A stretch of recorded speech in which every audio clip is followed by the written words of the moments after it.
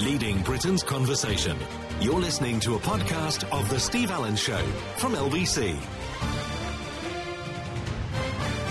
Morning, everybody. Yesterday was a programme I don't think we'll forget in a long time. I don't think any of the presenters here yesterday will ever forget the programmes and the information that we were imparting and the enormity of it. I mean, it was very interesting to see in the papers today that Susanna Reid broke down when she was doing an interview with somebody, and I don't think there's anybody here who didn't get choked up talking about the atrocity that took place. The world sent its love to Manchester. Everybody around the world. You know, there were a few people. There was a very odd situation where they cancelled This Morning and cancelled Loose Women, which they would, because we're dealing with a serious explosion and serious loss of life. And can you believe that people were tweeting about how bad it was for them to take off the 2 daytime programmes that they obviously enjoyed? And we have news channels and they can deal with it. Can you believe that there are sick people like that out there? The answer is, yes, we can. Yes, we can. Anyway, on the programme this morning, after 5, we'll start talking to a few of our reporters up in Manchester. We'll have a chat to Theo as well about what this terror threat up the ladder means. I don't know what it means. Is it like DEFCON 1 or DEFCON 4 or something? I don't know what it means. Does it mean that we're going to be putting more police on the streets, more soldiers on the streets? But can they stop anything?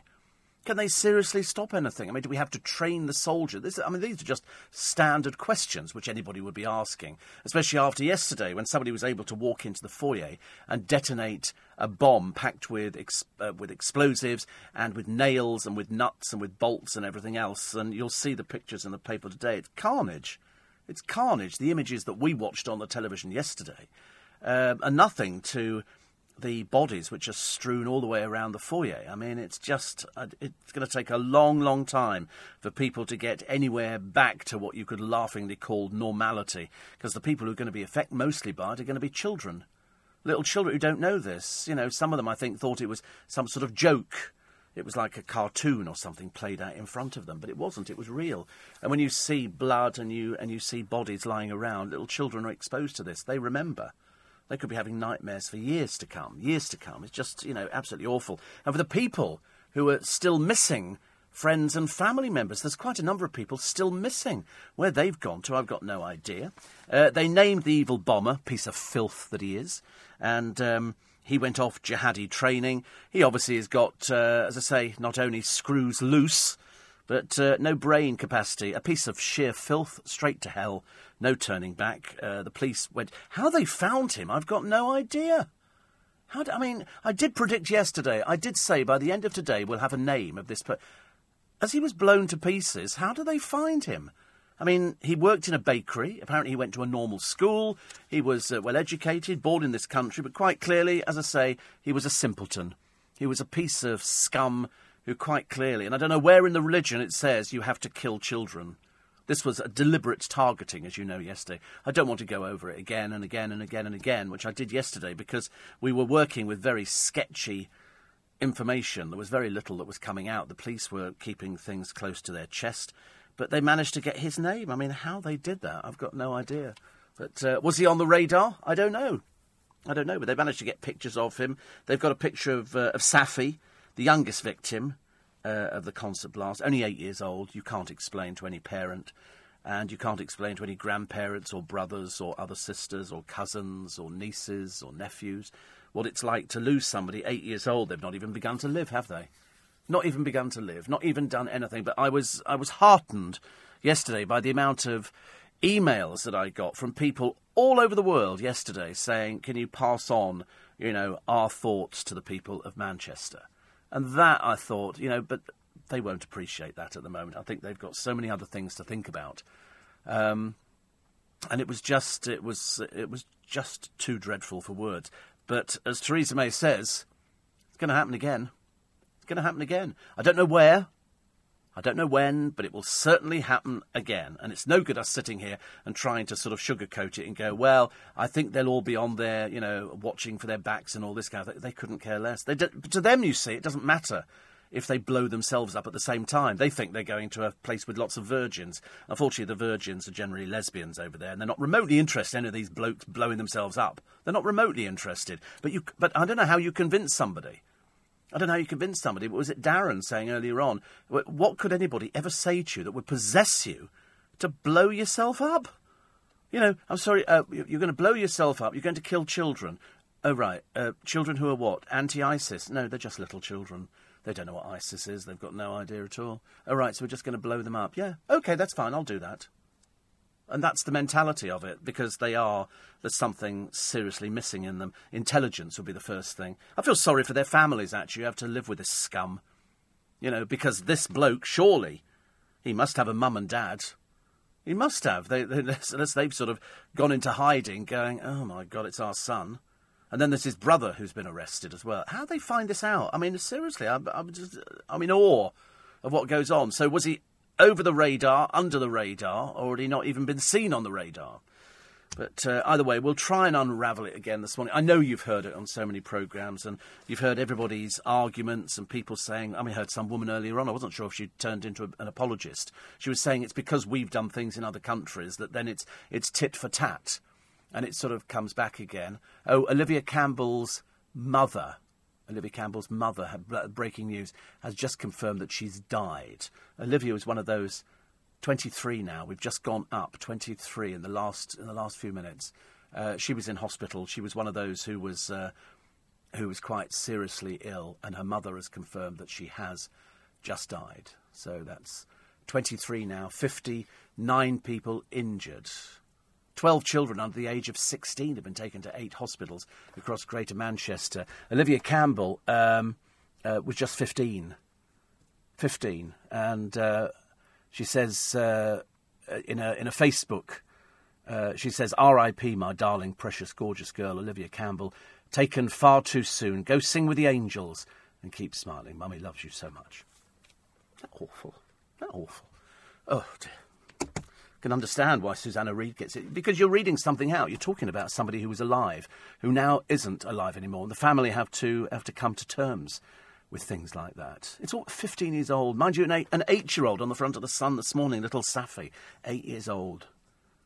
Apparently, Mrs. Campbell had been on Good Morning when her daughter was missing, and then she broke down in tears. I mean, you can imagine how these people are feeling. As I said yesterday, you've got no idea, have you? Until it happens to you, until you lose a child, you know, and this isn't anything to do with them.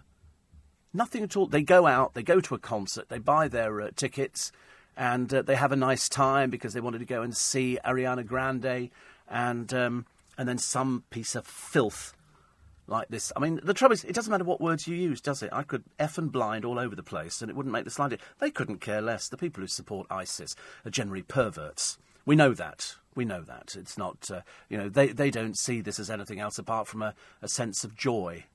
The joy that I get is the fact that any of those people who were killed have gone to be with the baby Jesus, whereas the filth who perpetrated the crime goes straight to hell and burn for all eternity. And that's the good news. You just have to convince them of that. So anybody else fancies taking their chances, you can go to hell as well. I couldn't care less. I really couldn't care less. But all the other people will be made saints in the eyes of the Lord. It's as simple as that.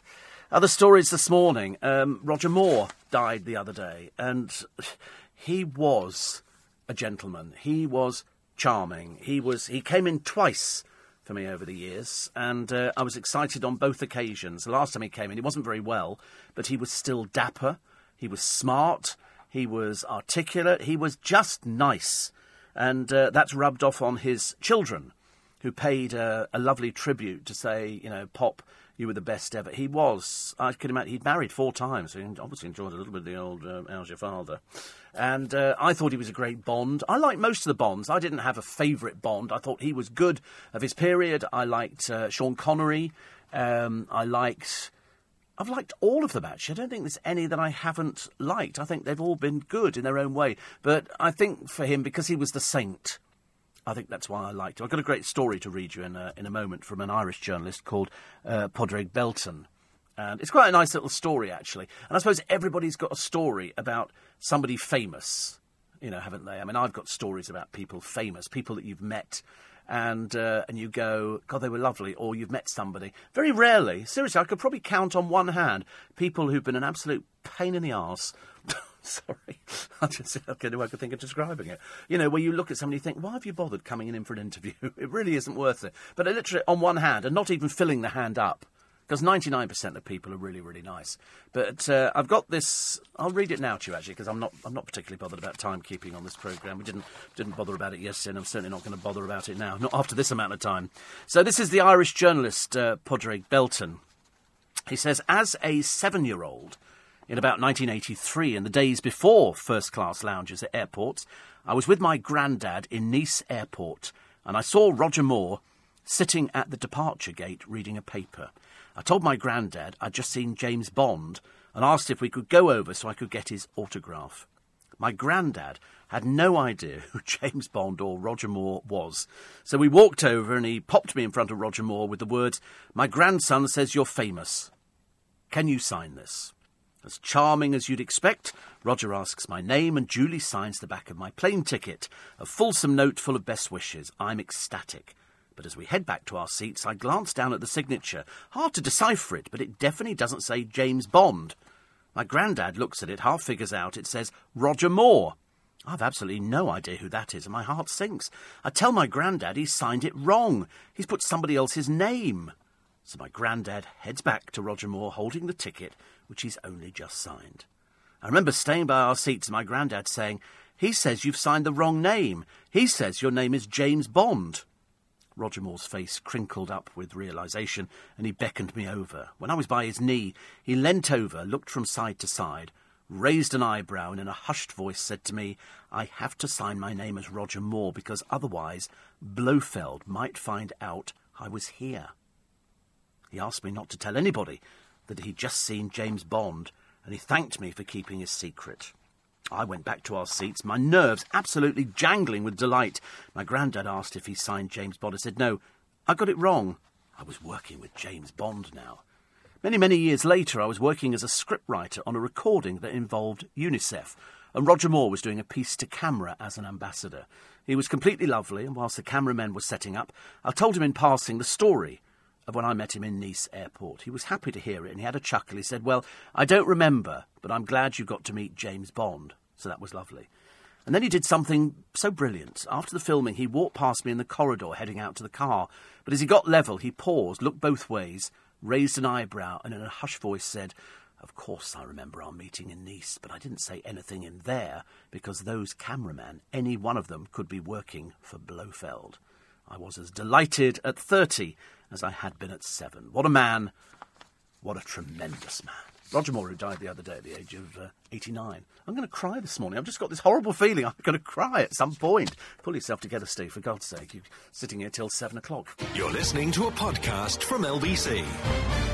Morning, everybody. Nice to have your company. Welcome to Wednesday. Wednesday. It feels like Tuesday again. I feel like I'm reliving yesterday time and time again. But, of course, I'm not, because I was down here in London. It's the people of Manchester who, as I think Andy Burnham said, he said people, will go about their business today because we're not going to be stopped from doing anything, because otherwise it'd be ridiculous. You'd never go out. You'd never do anything at all. And that's where radio comes into it. Just to watch somebody on the television standing there, and, whilst I have every admiration for television journalists, it is just sometimes pushing their way through to try and get an interview, to try and get the thing, to try and show you the images. But I think radio is always more immediate. Just an update, actually, which I told you a moment ago. We're not sure if the sad news that 15-year-old Olivia Campbell has died following Monday's attack means the death toll has gone from 22 to 23, because I don't know whether, because many of the victims are still to be identified. So far, we've only got 2 people identified, her and little Safi, so that's 3, and, of course, the suicide bomber. So when we know, we'll make sure that you do, too. I mean, either way, the emergency... More than 400 police were on the streets. And that's what I really got, not sort of a bit fed up, but I was sort of thinking, the Prime Minister's going, we're going to do this, going to do that, and I'm thinking, wait a minute, there was talk about axing 4,000 police officers. You ever done some laugh or something? They go over and above in Manchester, 400 bobbies get out there. Some come back onto shift again. You know, they walk the mile. They do everything. They buy the T-shirt. They get out there and do something. And you're going, oh, we should axe maybe 4,000 police officers. You must be having some sort of... It wasn't her suggestion, but I mean, axe 4,000... I thought the idea is we want more police officers, don't we? Mind you, I was amazed how many turned up at this at the brothers' house of the suicide bomber. There must be about 20 or 30 people there in riot gear. Mind you, don't know what's going to be going on inside, do you? Apparently, this estate's a bit notorious for this kind of thing. They've had problems there before with people like this. I just can't understand what sort of, what goes on their tiny little minds of why you'd want to blow up children. Deliberately targeted. They weren't, otherwise they could have picked... There must have been loads of things taking place in Manchester on that night. But there was only one Ariana Grande concert, and that was the one at the arena. I don't know. Terrible, really. Also, today, the parents of Charlie...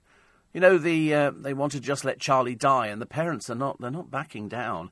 They want to take him to America for one last chance to see if they can save his life. The judge has been told, this is little Charlie Gard. You remember, this was the story, and the hospital had said there's nothing that they can do for him. It's better to just let him die.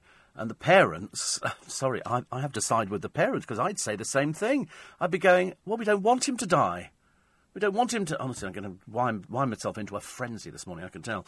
They don't want him to die. He's their little boy. And they want him to be given a chance. Everybody deserves a chance. Those kids at Manchester never got a chance, did they? But little Charlie might get that chance if the High Court go, OK, you can take him. They're not sure if he's well enough to even go on a plane. But they want to try. They want to do something to say that, if he does die, and it does look as though he might... we did everything in our power. We did everything we could to try and prolong his life and to make him live a little bit longer. But it looks like that the courts might overrule and they might just have to wait until he dies. But they don't want to do that. And you can understand, can't you, why you would do that. You would do that if that was your child. You'd do it, wouldn't you? If there's a hope. It doesn't matter how slim the hope is. It doesn't matter how big. There is just a hope. And so they're making another plea to the court to say, please, can we take him to America? Because they've said that they can do something. Let's try and prove the medical experts wrong. What else do we have today? Oh, I can't even begin to tell you about Louise Thompson. I mean, really, just this stupid person from Made in Chelsea. I always thought she was a bit dim, and tweeting pictures of her in a bikini the other day.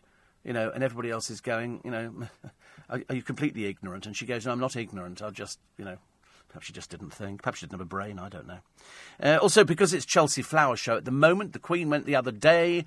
The good and the great have been, oh God, it'll be just your nightmare if Eugenie or Beatrice turn up with the father. And also, how much, ladies, could you spend in the course of a year on getting your hair cut and coloured? So go for a hairstyle. There is one lady in the paper today who spends £10,000 a year having her hair cut and coloured. And there's another lady who spends 20 quid a year. And you can have a look in the paper and work out which one you think looks better. You could tell by the way I'm saying that, but it's the 20 quid one that looks better.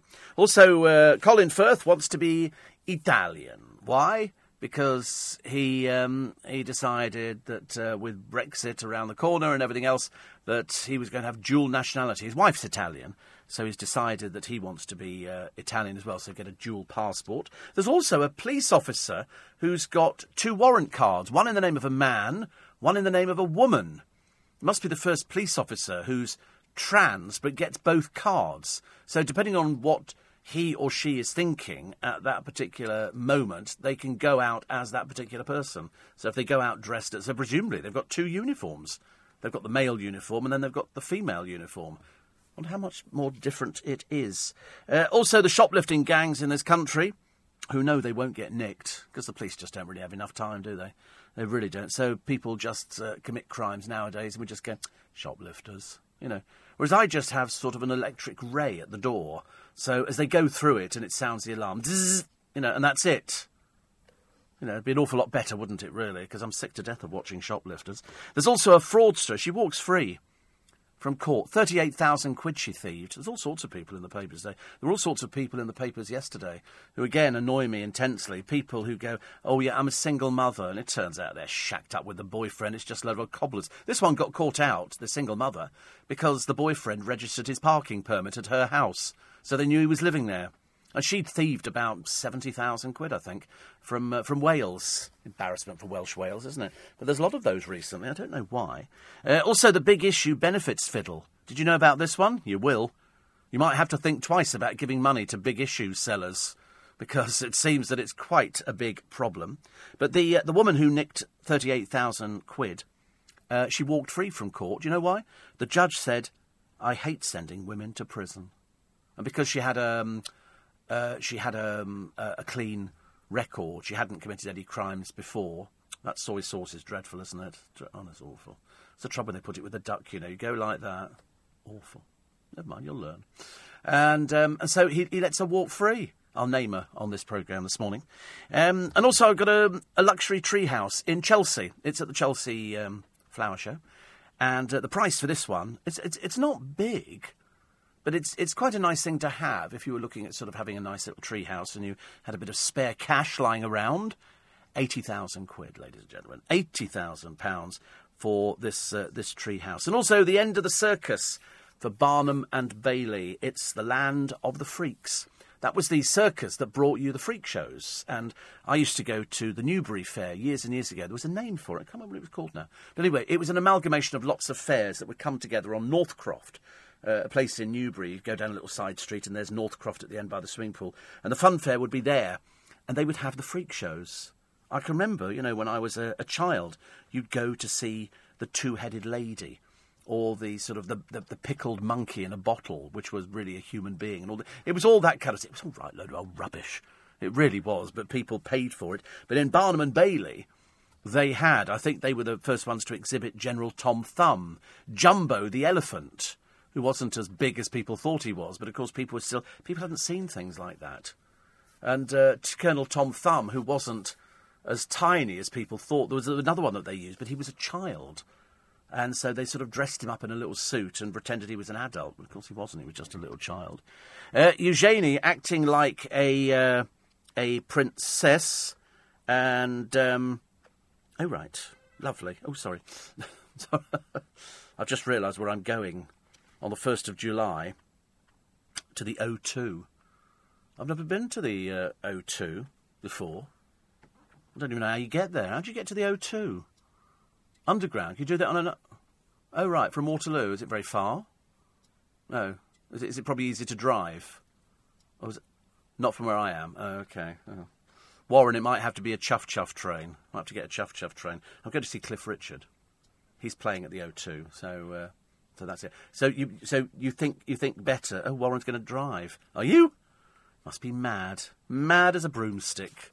Perhaps I should meet you at... What do you think? Is it easy to go from Waterloo then, if we're driving? Do you think you should park at Waterloo and we should get a train down there? Or is the train going to be a nightmare to get back on? Yeah. Is the parking at the O2? Some. Very expensive. Money is no object to us. No object. In between him and me, we're not worried about money. Well, when you say it's expensive, how much do you think is expensive? Put it this way, I park in Covent Garden. 4 hours in Covent Garden is about 16 to 18 quid. You're very thrifty. How much is it? Well, how much to park? How much to park there? Well, just guess. Just do a guess. Oh, what Warren says I don't do trains. We'll get a helicopter. Now, that would be funny. That would be very funny, actually. That would be very funny. 1st of July, that is. So what are we up to now? April. What are we up to now? We're up to May, June, July. Oh. £26. What, to park? It's only 26 quid to park, Warren. That's all right, isn't it? I can manage £26, I think. I'll have to go and raid the piggy bank. I did my VAT yesterday because they've now put up the flat rate. It's a right pain. It used to be 13.5%. It's gone up to 16.5%. Makes quite a bit of difference, as you can well imagine. Anyway, I'll try and get myself back in order today. There's so many stories. The one about Eugenie acting like a princess. They prove that side of the family, that sometimes they're so far removed from the real world that you just, even if you banged their head against a wall, it wouldn't make any difference. You still couldn't actually knock any sense into them. And there's a very interesting piece on it from Alison Phillips we'll come round to. Also, Lauren Goodyear, you remember her? No, I didn't think you would. Unfortunately, poor old Lauren is some well-known old has-been from Towie from years ago. Used to go out with Mark Wright and then couldn't let go, and she's got one of those trout pouts. But I don't think she'd had any surgery, she just had a trout pout. And anyway, she's got a new boyfriend, and boyfriend is convicted criminal. He's in prison for 16 years. He might be coming out this year, though, whether he's done 16 years, or I don't know what he's done. But he was in for all sorts of things, but it's the best that poor old Lauren can get. And Lauren's saying, I'm going to get my body so buff, that because he always tells me how beautiful I am. I thought, listen, if you're in prison with a load of men and you're not gay, a paper bag looks attractive, dear. So don't get too excited about it. You know what old crims are like? You can't believe a word they say. That's why they're crims. But never mind, it's the best that you're going to get. Must have a word with Fern. Anyway. You're listening to a podcast from LBC. Morning, everybody. 26 minutes to 5 is the time. Also, another BBC presenter being lined up for getting really boring now, Strictly Come Dancing. Apparently, she's stood in for Alex Jones on the One Show, and they go, oh, the public will be, let's push her forward, and we'll all go, not her again. Because that's the way it's going to be, isn't it, really? Angela Scanlon, yes. She's the latest, Angela Scanlon. So if you weren't bored with the rest of the people that they drag up there, you're going to be really bored with her. She's another, hiya, and she's sort of covered, different shows for them. She's apparently done Robot Wars or something, rivetingly exciting. But they've obviously decided that they haven't got anybody else, they'll push her. And so, as I say, everybody's going to be going, who is she? Because if you don't watch the One Show and you've never even heard of Robot Wars, what's the point? Also, the transplant. This was a marvellous transplant for this guy. It was a willy transplant. Unfortunately, they made a slight mistake. He's a black guy, but they've given him a white willy. Now, I don't want to be the first person to sort of point and laugh, going, they've given you the wrong colour. It reminds me of the bloke who's sitting at home, and he says to his wife, he said, I'm sick to death. He said, I'm going to the pub. She said, well, take the dog. And he said, take the dog. She said, yes, if you're going out to the pub, take the dog with you. He said, I am not going to walk down the road with a poodle. And she says, take the dog out. So anyway, he gets a little jewelled collar on, puts it on the poodle, walks out the door. It's got one of those little lion cuts, a little ball at the end of its tail and all the rest of it. And he walks down the road, and his mate's just coming out the pub, and he goes, what are you doing, Frank? He said, I'm just going in for a drink. He said, new landlord, he said, you can't take the dog in there. He said, what do you mean? He said, you can't take the dog in there. He said, it's a new landlord, he's forbidden dogs. He said, the only dogs allowed in, guide dogs. So Frank goes, OK. So he walks in the pub, orders his drink, landlord comes over and he says, excuse me, mate. He said, there's no dogs in here. So the bloke goes, it's a guide dog. And the landlord goes, guide dog? He said, guide dogs are Alsatians or Labradors. And the bloke goes, what are they giving me? Make up your own jokes as you go along. It's an oldie, but it's a goodie. Honestly, small wonder this programme just picks up people left, right and centre, which is nice to have you covered. But I just going back briefly, I was heartened the other day by literally, I can't begin to tell you how many emails I got from people from around the world saying, I think LBC has been exemplary. Even Ian Dale sent me a thing. Did you hear about that? I know. He sent me a thing yesterday. I didn't know who it was, actually, because I have to go back and check, because his number doesn't automatically come up in my book. And so it said, wait a minute, because I didn't know who it was, actually, which was good. And he said, you were superb this morning. So I went back in and checked, and it was Ian Dale. This is the one who got recognised for me on a station, you remember, by somebody who went, you're Steve Allen. He said, no, I'm not Steve Allen. I hate to tell you this. But Warren says, I love Ian Dale. I wish he was single. Could be arranged. Want to send some money in or something like that. But so I just wrote back and said, thank you very much. I thought he'd sent it to the wrong person. I seriously thought it was for... He's obviously meant to send it to Nick Ferrari or somebody like that. But no, it was me, apparently. So that was nice. 22 minutes to 5. The eco-boss in the papers today, who says plastic straws are a waste. You know why? Because when I was little, and probably when you were little as well, the straws that we had were made of paper. Paper straws we had, which were lovely. And I don't like plastic straws. You can bend them. That was the thing about the plastic straws. But I wasn't that enamoured with them, so I sort of thought, no, I don't know. Paper straws better. You used to buy a big box of paper straws. We used to have them at home. So in other words, you never used to put a bottle of fizzy pop, did you, to your mouth? You'd put the straw in there, because you didn't know what had gone on the top of it. You'd wipe your hand over it, but you put the straw in. And straws in the top of fizzy pop bottles were lovely.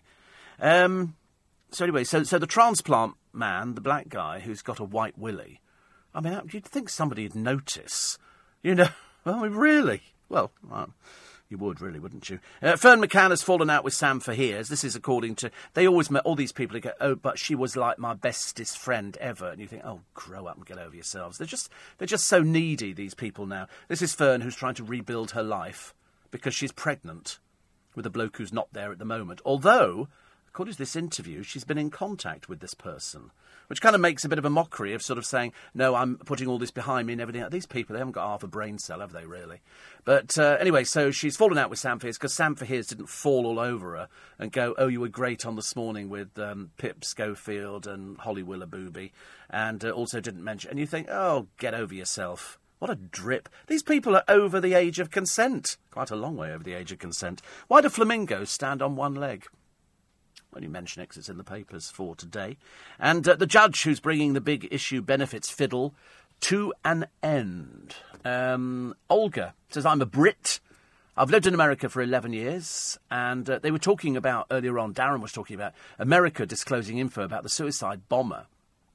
As in, Olga's experience, US media is always behind with their news. One week, I had a news item on Steve Allen. 2 days later, it appeared on CNN as their new news. I sometimes do something on this programme, and then I'll open up the paper, sometimes a week later, and it'll be in the papers a week later. And I think, what the dickens is it doing there? What is it doing there? Steve, somebody says Cliff is at the Royal Naval College, Greenwich, on the 1st of... it's not the O2 at all. We're not the O2, Warren. Oh, dear, honestly, he's hopeless, isn't he? I could end up sitting at the O2 by myself. Exactly. We'll be watching Bros, won't we? I could just tell, actually. But no, it's not the O2. It's not the O2. So it's Greenwich. We could get a boat to Greenwich, couldn't we? Get the riverboat to Greenwich. That's quite nice. So there you go. And don't forget who the support is. Calabro. I can't remember exactly about the Dan story, so I'll get that a bit later on from you. So we're not going to the O2. No, it's not. He says it's Greenwich. Stupid boy, honestly. So I'd have been sitting there at the O2 with me bucket of popcorn and an ice cream melting in my hand, waiting for Cliff to come on.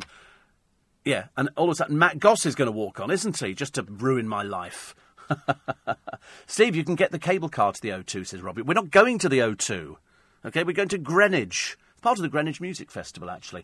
In fact, I think I can tell you who else is performing down there at the Greenwich Music Festival. Wait a minute. In the back of my mind. Is it Alexander O'Neill? Would he be down there performing at the Greenwich Music Festival? Would it be Alexander O'Neill? Do tell. I'm pretty certain he is. The Cliff... Who is? Alexander O'Neill's there. Oh, well, there you go. Perhaps you can pick up on the rest of the interview that we never got. And Michael Ball and Alfie Boe, because they've been touring as well. Oh, it's great. Who else is on? The Jacksons with Alexander O'Neill. Right. Oh, and Cliff is with Calabro, isn't he? Is he with Calabro? Yeah, fabulous. Looking forward to that. Very exciting. And Warren says, I think I better get a hotel room for the night. It's on the other side of the world. He said Hong Kong is closer. No. Oh, and Little Mix. They're not doing it on the night we're there, are they? No. Oh, that's all right. Don't mind that. No, so Greenwich. Yeah, I don't know. Oh, I'll have to work this one out, actually. What time? We'll have to find out. What time does it start? Might have to get a taxi back from there, I think, actually. Might be a lot easier. 6. Oh, it starts at 6. Wow, that's a good early start, isn't it? Starts at... I could get the riverboat. That's quite a nice little journey down there, isn't it? Oh, lovely. There you go. We'll have to work this out. It's not till... Sam says, I'm hoping to go. I'm going. But apparently I'm going to the O2, ladies and gentlemen, so don't worry about it. Another one here, you can get the cable car. No, I'm not doing the cable car. And somebody says, go to the O2 on the fast ferry. It's great and stress-free, says Paul. But I'm not going there. OK. And then Linda says, LBC, O2 Jubilee line. Exiting the car park is a nightmare. Somebody says, drive, good luck. And Kevin the Milkman, changing the tone, says, very sad Monday night. Condolences to Manchester. Belated happy birthday to John Warrington. He wrote to me the other day. He said, it's my birthday. And I said, OK. And then I wrote to him yesterday to say, I couldn't mention your birthday because of the incident in Manchester. So Roger Moore was the best Bond. Best Bond, says Kevin. He never made the role too serious. I agree, actually. Should the Queen have made her condolences in Manchester dressed in yellow? Yes, because she was at the garden party. She was at her garden party in the grounds of Buckingham Palace, and she wouldn't have worn black for that. She was at a garden party. People paused at the garden party for the minute's silence, and that's why. But also, why not cancel the garden party? In respect, you can't cancel absolutely everything. Otherwise you can go, well, Pat should have cancelled, I don't know, everything. Let's stop the buses, let's stop the trains, let's stop everything for the day. You can't do that. Life has to go on. We refuse to be, kowtowed by any of these people. So that's why it carried on taking place. 84850 steve@lbc.co.uk. And somebody says, what do we do when these terrorist atrocities keep happening? Nothing. We do nothing. We carry on as usual. Business as usual. Not good enough. We're going to be sitting around waiting for another attack. Well, nobody's sitting around waiting. Absolutely not. It's as simple as that. We are prepared for it. We just have to be aware of something. And then you just act accordingly. Because that's what we do. But we're not stopping. We're not going to be... Also, these sort of people who commit these things, I shouldn't imagine they've even been in a mosque.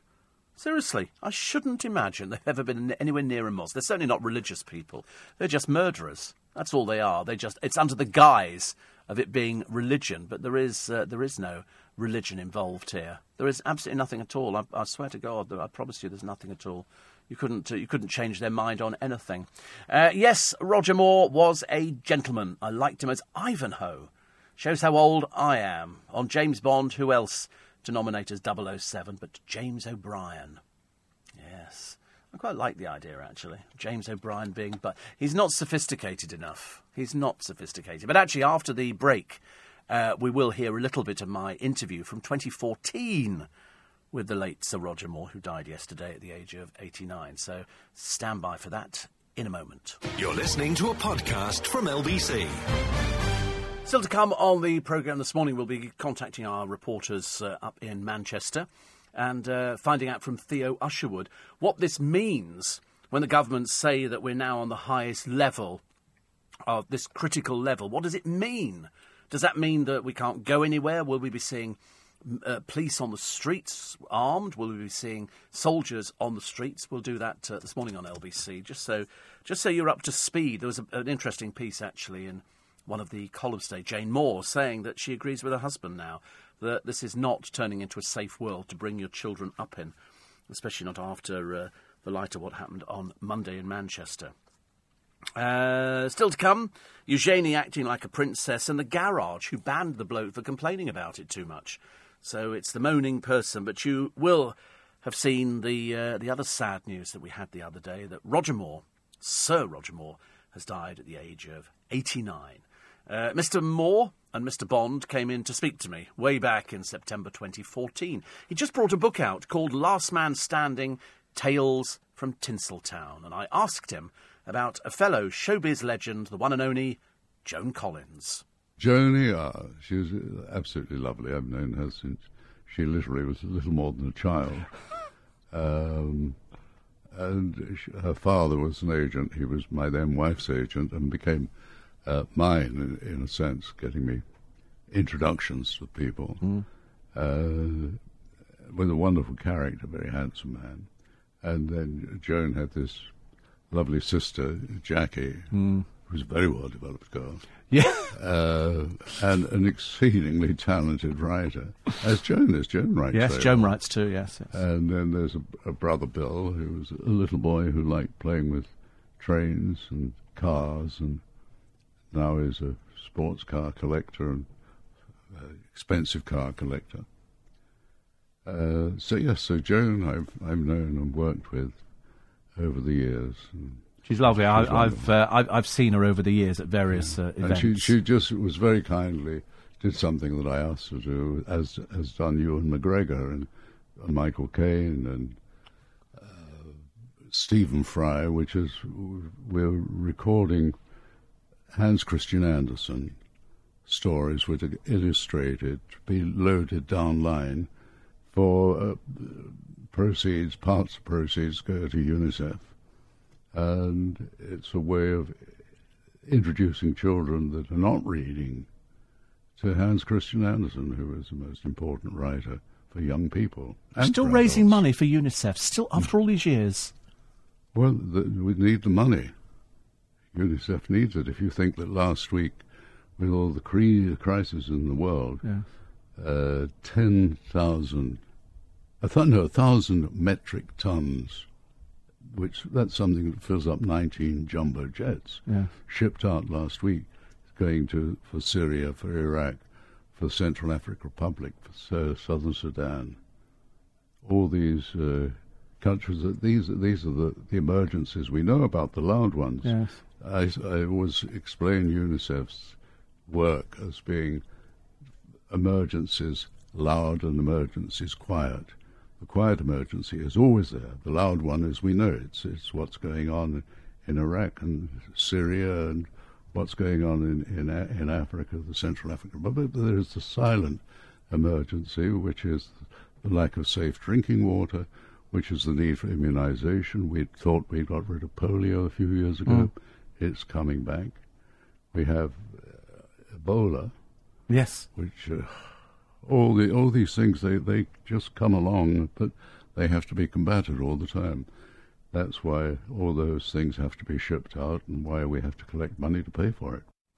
So Roger Moore talking to me way back in September 2014. Jackie Collins, incidentally, died the year later. He was talking whilst Jackie was still alive. Sir Roger Moore, who died yesterday at the age of 89. His book is called Last Man Standing, Tales from Tinseltown. You can hear the slowing down, though, can't you, in his voice? It's only when I listen back to interviews, and I never listen back to interviews. It's always a bit disappointing for me to hear them back again, because I suddenly realised, much as though, he was a lovely man, you could hear that he was slowing down a little bit. But fantastic. He spent most of that interview with his shoes and socks off, showing me his feet. In fact, we actually talk about his feet quite a lot in the interview, I seem to remember, because he was diabetic and was talking about how he has to sort of cope with things like that. Charming man. Lovely, lovely man. 5 to 5 is the time. It's Steve Allen's Early Breakfast on LBC. So the suicide bomber is on the front of a lot of the papers today. He's revealed to be a British-born jihadi, 22, obviously had no regard for anybody, least of all himself. No self-respect, no self-esteem, no nothing at all. But you ask yourself, don't parents notice if there's a change in their child? Do they not notice that somebody's doing something? Why was he not picked up on when he went over to Syria? They say he went off for sort of jihadi training. What sort of training can there be? You just convince some idiot, like he was, that you can blow yourself up. And obviously, the sort of religion they're following, which isn't the same as anybody else's religion, I think they're the only people following it, says it's okay to blow children up. Children who've got nothing to do with anything. Nothing to do with anything at all. That's what they do. They want to go out there and they want to cause as much mayhem as possible. Inside the papers, the mum, who was literally 10 feet away from him as he detonated his vest. He trained in terror on trips to Syria. You'd have thought, actually, somebody leaving this country to go to Syria. He only worked as a baker. Thought somebody would have sort of checked on him, wouldn't you? His IT expert older brother has been nicked by armed police, and they've got, he's called Ishmael. He's 22 and 23, but when you look at the carnage inside the hall, the raid on their lair, as they call it, on this particular estate in Manchester, which seems to be a breeding ground for these sort of people, the non-entities, the losers in life, the people who have nothing going for them whatsoever. And they've been persuaded to blow themselves up. The mum who's keeping the injured girl 14 alive. The cabbies and the locals giving free lifts. I've seen pictures of cabbies in the papers today with them holding up signs saying free cab if you need it. The NHS staff who came in on their day off. The big queues to donate at the blood banks. I did say yesterday, people said, I'm going to give blood. And I said, well, I haven't asked for any blood at the moment. It's always good, isn't it, if you can do something like that. And then all the messages from, Taylor Swift and Justin Timberlake, Katy Perry and Justin Bieber and Harry Styles, excuse me, Lewis Hamilton and everybody else. They were just out to have a good time. That's all they wanted, these people. They didn't want anything else. It was just, every single one of us, they say, stands with Manchester, the Prime Minister defiant as the nation unites. Donald Trump calls these people losers, which I think is a very good description. They are life's losers. They're going straight to hell. They're not going anywhere else. If you can convince them otherwise, but they're a bit simple, aren't they? So it makes no difference. He says here, we stand in absolute solidarity with the people in the United Kingdom. So many young, innocent lives, living and enjoying their lives, murdered by evil losers in life. I won't call them monsters because they'd like that term. They would think that was a great name. I'll call them from now on losers, because that's what they are. They're losers. And we'll have more of them, but they're losers. Just remember that. Yeah, losers, pathetic, immature, waste of space people, And why don't they all go stand in a field and blow themselves up? Just take all the grass with you as well, because, you're going nowhere. At least your parents won't have to go to a funeral, I suppose. That'll be the one blessing in disguise. But they say now, stop the extremists, the hate on the internet. You could pick up all sorts of guides on the internet to explosives and everything else. It's got to be stopped, hasn't it? But we will win. We will win. We've just got to stand as one. I'm sure that if you think there's something going on next door to you, in the house next door, or across the road, or across the street, then you report it to the appropriate authorities, and then they can go around and investigate. It doesn't have to come back to you. They just go and investigate. If we find something, brilliant, and we can stop it, brilliant. But these people, we've seen them, schoolgirls leaving to go and join ISIS, and then just realising that they're a bunch of murdering paedophiles. But they don't know that till they get over there and then want to come crawling back. And frankly, I don't want to welcome them crawling back, I'm afraid. We really don't. So perhaps we should ban everybody. People have been very draconian. I was listening to all sorts of people saying, the whole families, the bombers' family should all be taken out of the country and thrown back, where they came from originally. Because these apparently were refugees. The family of this young man who blew himself up. I say young man, this young piece of filth. Coming up very shortly, news at 5 o'clock this morning at Steve Allen's Early Breakfast. The suicide bomber revealed to be a British-born jihadi. He's certainly not the first, and he certainly won't be the last. The judges bringing the big issue benefits fiddle to a halt, and it is a fiddle. It is a fiddle, and we've only just uncovered it. Roger Moore's children paying tribute to him as a very special man. Bond dies aged 89. Can you really spend 10 grand on styling your hair, ladies, over the course of a year? Chocolate, cutting the risk of suffering a heart flutter. Colin Firth wants to be Italian. The shoplifting gangs who know they won't be nicked. And Eugenie acting like a princess, so out of touch with the real world, it's almost sadly pathetic. And the world continues to send its love to Manchester. You're listening to a podcast from LBC. Morning, everybody. It's coming up to 3 minutes past 5. It's Steve Allen's Early Breakfast on LBC. The suicide bomber revealed to be a British-born jihadi, a simpleton at the age of 22, radicalised, went backwards and forwards to Syria to be trained in the art of blowing himself up. As I say, these people must be laughing like drains. You can manage to find poor saps like this to blow themselves up, whereas all of our dead go straight to heaven. He goes straight to hell. There is no other place for him.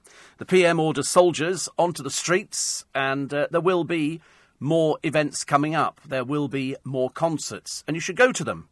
You should go to the concerts. You should go to all the things that you do normally. We're not going to be beaten by a couple of people like that. I couldn't care less how many there are in the country. And there might be some. We found some people the other day, didn't we, who were currently being investigated by the police. And you think to yourself, perhaps they're just all simple. Perhaps they've all got screws loose or something. Perhaps there's something the matter with these people. Perhaps they're not the full ticket. This one only achieved the dizzying heights of working as a baker. Very exciting. Still people are missing after Monday's atrocity. And still families are looking for people. There's one young man, he's been missing for a day and a bit now. Doesn't look very promising. please get Charlie one last chance. This is Charlie Gard. His parents have pleaded for him. The Great Ormond Street Hospital have said, listen, in their experience, he's not going to get any better. He's terminal, and he's going to die. And they've said, please let us take him abroad to America, because they've said they could do something for him. They're that desperate, they'll clutch at straws. They want their son. They want that miracle. They want that miracle of life, which is what so many people are wanting at the moment. But at the moment, the courts are not backing down. They've said no. Princess Eugenie acting like a princess. It was some ridiculous interview this poor child gave the other week about, how her boss in an art gallery lets her have... If she asks for sort of the afternoon off to go on holiday with sort of family, he just lets her go. Do you think, just like normal people? I don't think so. That's why, of course, if she wasn't a princess, then Eugenie would have been fired from this job ages and ages ago. Lauren Goodyear, she was on Towie ages ago. She's a rather, I don't know how you describe Lauren Goodyear. I can't think of any words that sort of describe her, apart from she's an ex-person from The Only Way is Essex. And the best she can get now is a criminal. He was sent away for 16 years for various misdemeanours. And anyway, apparently he's been complimenting her on her figure, and so she wants to look her best when he gets out. It's a lovely story, isn't it? Attaches itself to the cockles of your heart, ladies and gentlemen. He's in prison for all sorts of things, including, I think, possession of a firearm and assault. It's quite a long list, obviously, for 16 years. You don't give that to somebody who pinched 4-penny chews or something. But Lauren Goodyear says he's always paying me compliments. That's lovely, isn't it? So touching, dear. As we all know, it's going to end in total disaster again. It's only because you're the only thing available. At the moment he's in prison with a lot of men, so he's been enjoying their company for a while, and now he's sort of discovered you, because that now gives him, a bit of fame. It's amazing how these Essex boys seem to be craving a bit of fame. Louise Thompson proves she really is as dim as we all thought she was in the first place, tweeting pictures of herself in a bikini when everybody else is talking about the atrocity in Manchester. She says, I wasn't being ignorant. What do you call it, dear? What do you call it? It's the trouble with these people, isn't it? They don't quite see. They don't see the whole picture. Chocolate cutting the risk of suffering a heart flutter, which is good news, I suppose. And in Chelsea at the Flower Show, it's a luxury treehouse. 80,000 quid will get them to come and put it up in your garden, but provided you've got a tree to attach it to. That's why it's called a treehouse. And if you're just waking up this morning and still trying to digest all the latest news coming from Manchester after Monday night's horror, we'll cross there in about 10 minutes' time to speak to our reporter, Alex Wallace. OK, so we'll be doing that. It's now 8 minutes past 4. I don't know why I'm giving you time checks. I don't like to give people time checks on this programme. I think it's a terrible waste of time. Rita Ora, good Lord, out, another dress, another red carpet, another... What do you do for a living, dear? Just turn up for places? You're becoming the bore of the century, I'm afraid. It's very nice that you turn up for these things, but nobody knows what you do. I noticed that voice. Roger Moore was like a male equivalent of Joanna Lumley. Yes, I suppose you could say that. And somebody says, when one of these scumbag bombers come to light, the police say they were on their radar. If so, why are they allowed to walk around the streets, seemingly doing and saying what they like? They should be picked up and held. The trouble is, and it's the old argument, Albert, that unless you've actually got them doing something, you can't pick them up and just hold them. You can't do that. You've got to have the reason. It's no good saying, well, we think you're on our radar, so we're going to pick you up. They've got to have done something, and if they don't do anything, then what can you do? There was a convicted fraudster, a Nigerian fraudster.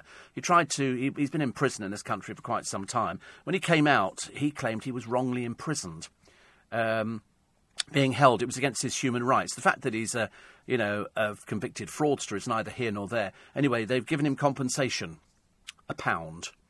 £1 compensation. Ha, ha, ha, ha, ha. That's what we're to see more of. Some people have their cases held in this country, I don't know why. It's got nothing to do with us half the time, but there you go. And somebody else says all these terror-minded fools who are walking around freely need to be locked up. But you can't. You can't just lock... It's like saying, wait a minute, you look like a bank robber. Let's lock you up. That will stop you being a bank robber. You look like, you're going to interfere with children. Let's lock you up because unless somebody's actually done something. In the case of these people, I agree with you. I mean, I would think nothing better than going, let's get them off the streets, get them locked up, just put them on a plane and push them off into Syria, Libya. Go and live wherever you want to, but you're not coming here, and you can take your family with you. Because otherwise the families must be incredibly dumb if they don't know what's going on with their own children. Most parents know what happens with their children. They must know these sort of things. I mean, my parents, it's quite possible they didn't, but You know, if you know your children, if you really know your children, do you not notice strange things that they're doing? You know, do you not think the parents would be sort of questioning, you know, if a child all of a sudden started going to France every weekend? They go, where are you going? They go, France. What are you going to France for? France. You know, and you'd think, would not alarm bells ring? Do parents not sometimes see what everybody else can see? I remember once a friend of mine saying, he said, my parents never knew I was gay. Well, of course they knew you were gay. Don't be so ridiculous. It's like Paul Burrell, isn't it? Only Diana knew I was gay. Everybody knew you were gay. Everybody knew. It's the ignorance of some people, isn't it? Sort of obviously not working on the assumption that other people have got eyes, you know, not only in the front of their head, but in the back of their head as well. 84850 steve at lbc.co.uk. Also, the OAPs in Care Up. This is a cash warning here. It's all going on at the moment, isn't it? There's so many things to worry about. Also, what's happening with the election? We put that on hold for the time being. So how long are we holding it for before we sort of get round to at least Friday? Oh, there you go.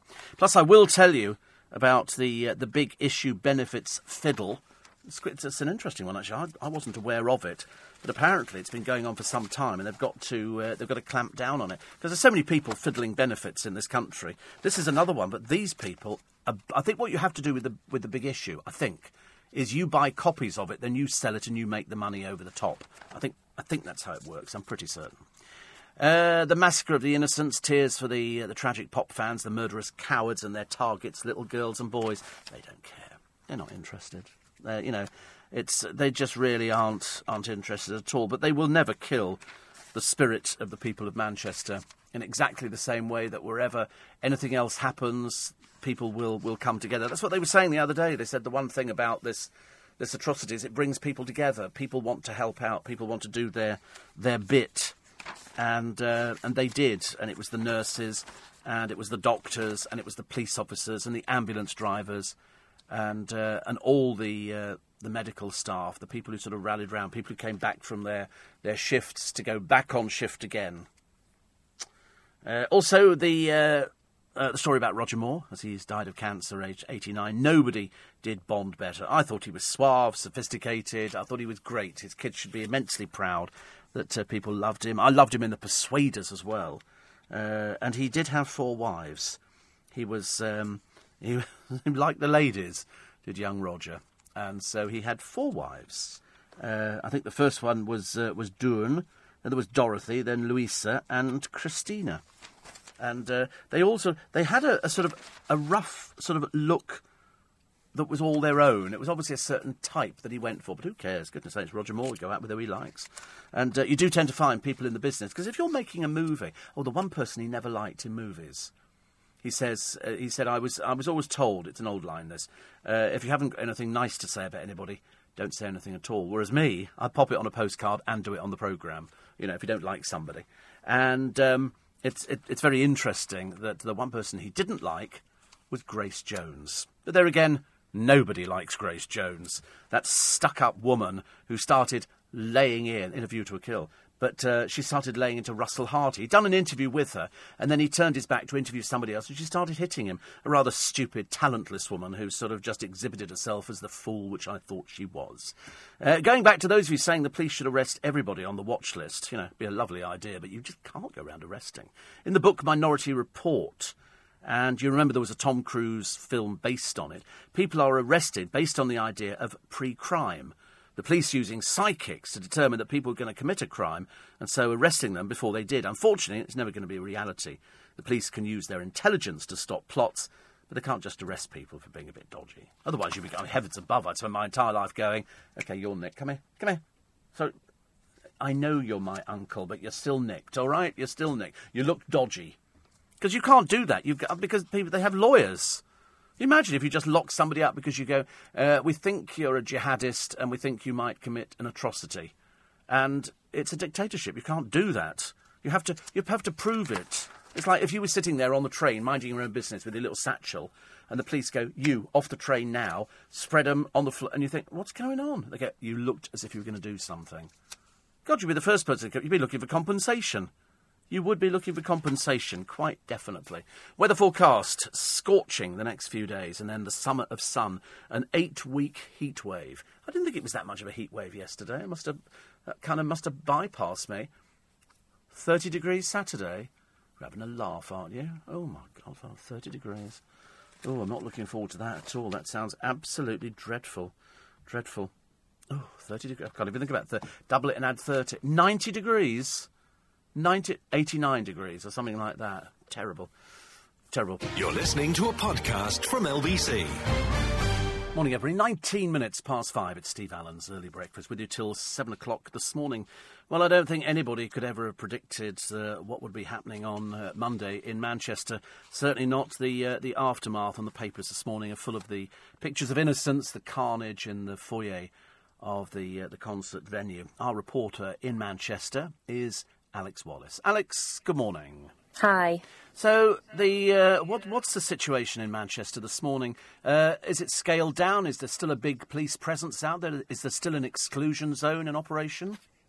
Well, obviously, we've heard nothing's been scaled down this morning, as Britain is obviously on a critical terror alert now, with military troops out and about on the streets of Manchester, and that high police presence still being increased. Obviously, Prime Minister Theresa May raised the threat level last night to the highest possible rating, meaning that she could see that another atrocity is expected imminently. The focus here, obviously, is still on the aftermath, and as we know, there's still a number of people missing, and we had some sad news overnight with another one of the victims being named. That was 15-year-old Olivia Campbell, who was from Bury. Many people might remember her mum yesterday frantically trying to search. She was on all of the radio stations, all of the TV stations with a picture of 15-year-old Olivia, as she was trying to desperately find her daughter. Well, last night on Facebook, she confirmed with a message saying, "R.I.P. my darling, precious, gorgeous girl, Olivia Campbell. Taken far, far too soon. Go sing with the angels and keep smiling. Mummy loves you so much." And I think that's going to be a story of today as more of those victims are named. So was her daughter in hospital? Was she one of those in hospital who hadn't been identified at the time? I just think it's taking a long time for people to track their relatives down. I know they were still last night removing remains and bodies from Victoria Station. We're also facing now that part of the roof has collapsed at the station. So that's obviously going to delay some of the work and some of the recovery operation. So they haven't, in fact, removed all the bodies as yet? That's what we were hearing late last night. So it's just an ongoing recovery operation. Yes. It's interesting the Prime Minister has now raised the terror threat to critical, and I think this indicates quite clearly that there is another attack. I mean, I think we would be foolish to say that there won't ever be another attack. There will, of course, be another attack, because the people who perpetrate crimes like this, whereas at one time they would just set a bomb, now they're not particularly worried about whether they blow themselves up at the same time. No, and a lot of the focus on this as well is not just the individual who carried out this attack, it's who he was working with. There's a focus on whether he was working with a wider group of individuals that could have been involved in this attack on the arena on Monday night. We know that there's been an arrest. There's a 23-year-old man that's been arrested in Chorlton. There was raids at his former house yesterday afternoon, which he lived, a house that he lived in quite a while ago. And it just left the residents in shock. There was a primary school that was round the corner, and we spoke to one mum who was saying that her daughter's primary school had been put on lockdown, and she didn't even know whether there was a bomb inside there. She didn't know whether she could go and collect her, what time she could go and collect her. It has really shaken this city, and we're just going to have it's going to be for days and days and weeks to come as people are named, and it's just a very, very sad time. I think there's news coming in now that 3 more victims have been named. Mm-hmm. So we're just trying to find those names at the moment, but 3 more victims, presumably as they try and piece things together, they will be identifying more and more people. I'm amazed that they managed to find the bomber so quickly. Do we know how that happened? Well, they were saying yesterday he actually had identification on him, so it wouldn't have been too difficult to have worked that out. I'm amazed that somebody would actually go and do an atrocity like this and have ID on them at the same time. But obviously, easy to walk into the foyer there. They couldn't get into the arena because had he got into the arena, I'm assuming the carnage would have been even worse as people would be climbing over each other to get out. I mean, there was talk yesterday that the concert actually started a few minutes late. She actually came onto the stage late, so that delayed the exit of people. So we could have been talking about something a lot worse this morning. Yes, absolutely. I mean, I think the majority of concerts start late, but I mean, in this particular case, it was almost a blessing, if you could ever describe it as a blessing. So we're still waiting for other names to be confirmed, and I think I've got one coming up in a moment, which I'll do in a moment. But it's incredibly sad. I mean, how Manchester is pulling itself together after this. But I'm assuming yesterday, did life sort of start picking up a little bit round there? Were people still going to work? People were still going to work. We were meeting the commuters as they were coming off the trains yesterday, and they were in a state of shock, but they're not letting this beat them. You saw the thousands of people that turned out at the vigils, not only in Manchester yesterday, but across the country. You know, I think the country is really pulling together on this and just saying, you know, we're not going to be defeated. We are going to carry on. But obviously it's going to be a very sad time for Manchester as today trickles on and more of those victims are named. It's interesting that this outpouring of love and support, you know, goes around the world. It goes from Donald Trump in America to Dubai, literally, you know, everywhere, from France, from Scotland, from Ireland, from Wales, people voicing their support and basically saying we're not going to be beaten, we're not going to be defeated. The good news is that, or sad news, that all these people who died, they're going to heaven. The person who perpetrated the crime has gone straight to hell. Sad day for you, but it's a lot more to go yet, isn't it, Alex? A lot more work yet. Yes, it is. No doubt we'll speak again. Absolutely. Thanks so much for that. LBC's reporter in Manchester, Alex Wallace.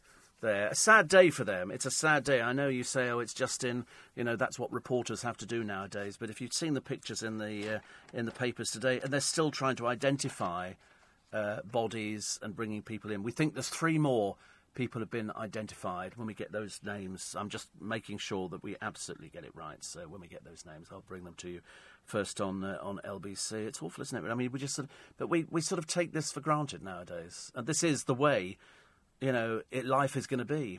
I don't think we're ever going to have a situation whereby there is not a terror threat of some sort. There will be somebody somewhere who doesn't like the West. They've all got mobile phones and enjoy the luxuries of modern trappings. You know, like a house, as in the particular case of the nail bomber here. He was living in the lap of luxury in a house. Well, it was a house. You know, to be honest with him, I'm surprised he even had that, but there you go. All these people seem to enjoy one bit, but they don't want anybody else to enjoy it. And if they can take a child's life, it's a shame that they die, isn't it, really? Because, and then I think to myself, I don't know, what would be the end result? We're not going to bring back the death penalty. We're not going to do anything with them at all. But you really want to make them suffer, don't you?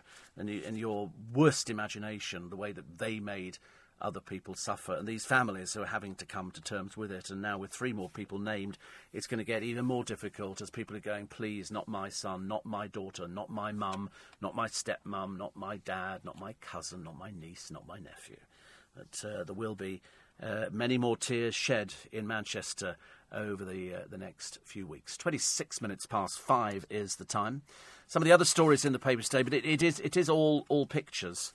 It is all pictures in the paper today of the people who are missing.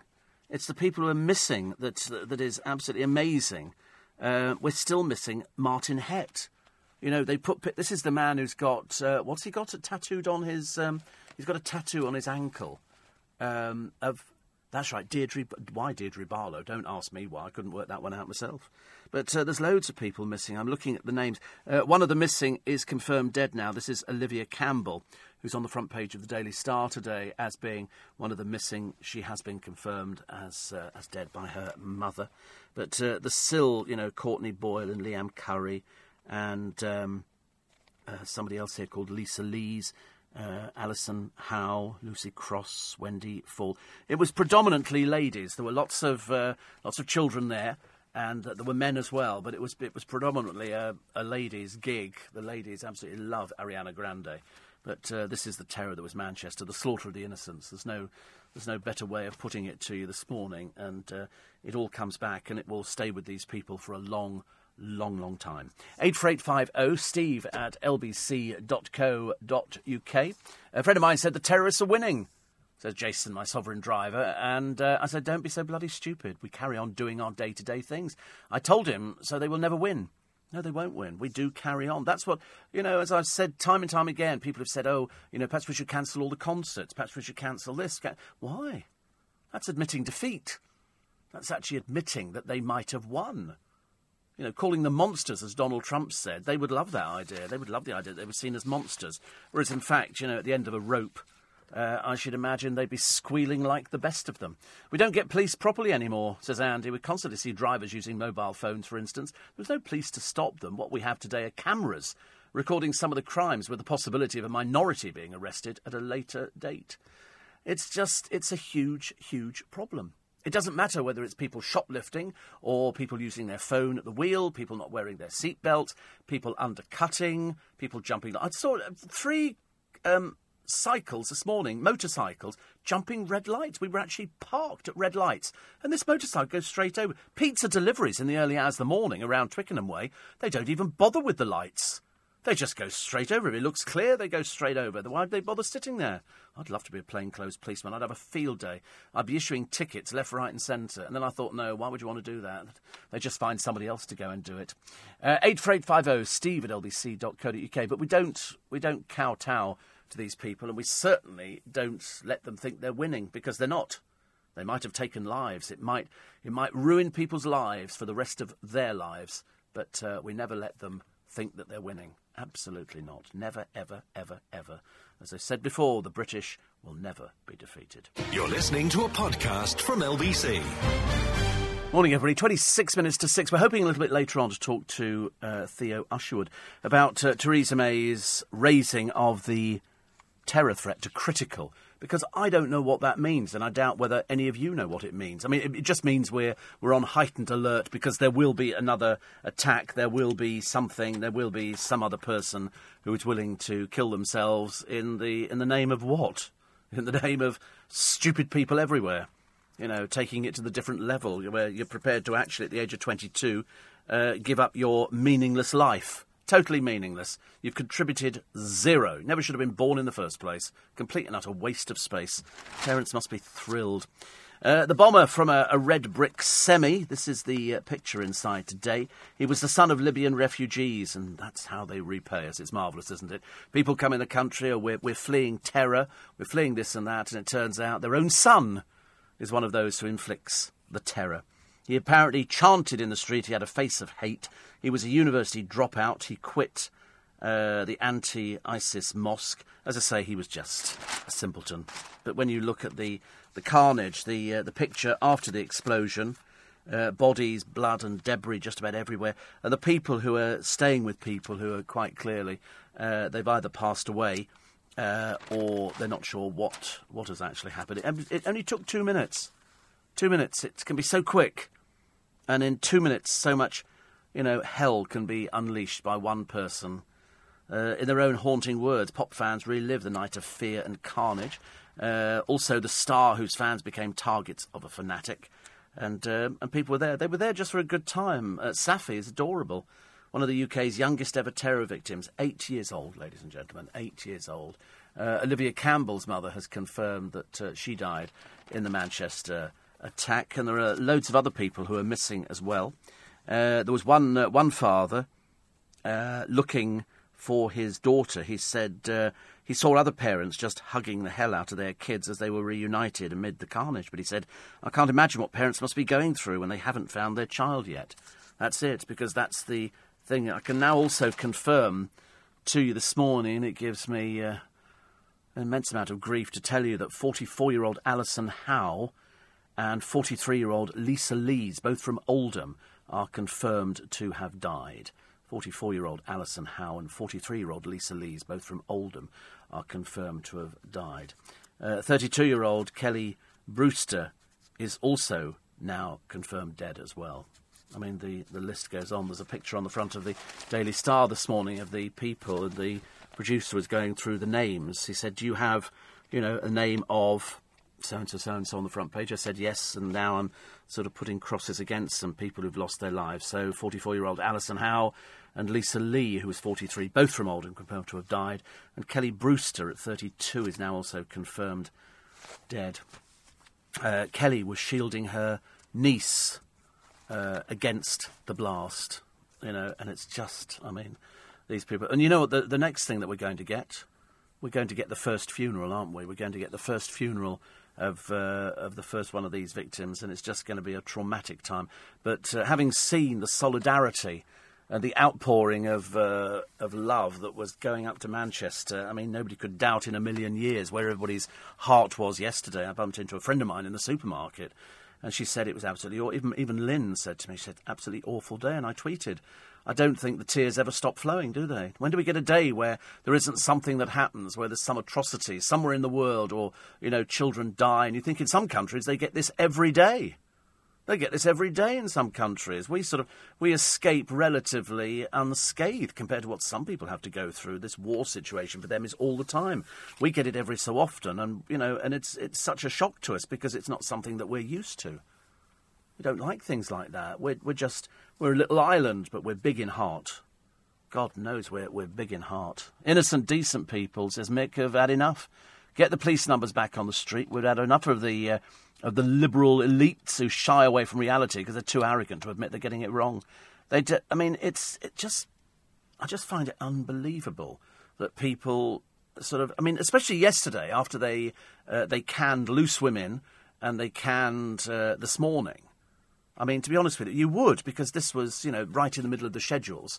And you just don't do things like that. It was all taking place in Manchester. People wanted to go to Manchester with the film crews to see what was going on up there. And then people started twittering about, there are news channels that can cover this sort of thing. As if we just dismiss people dying.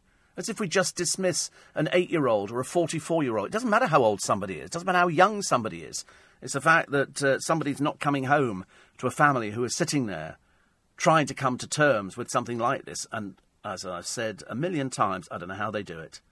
I seriously don't know how they do it. I'd have fallen apart a long time ago because it's not something, you expect that you're going to go through your life and you're going to have a decent life. And barring illness or picking up some virus or something like that, you're going to go through to an old age. 8 years old? 8 years old? It's nothing, is it? Just a little child. Little child who never knew anything. Thank God. Thank God they never knew. And the other people, and you'll see their names in the papers today, and you'll see the carnage, and you will thank God that you weren't there.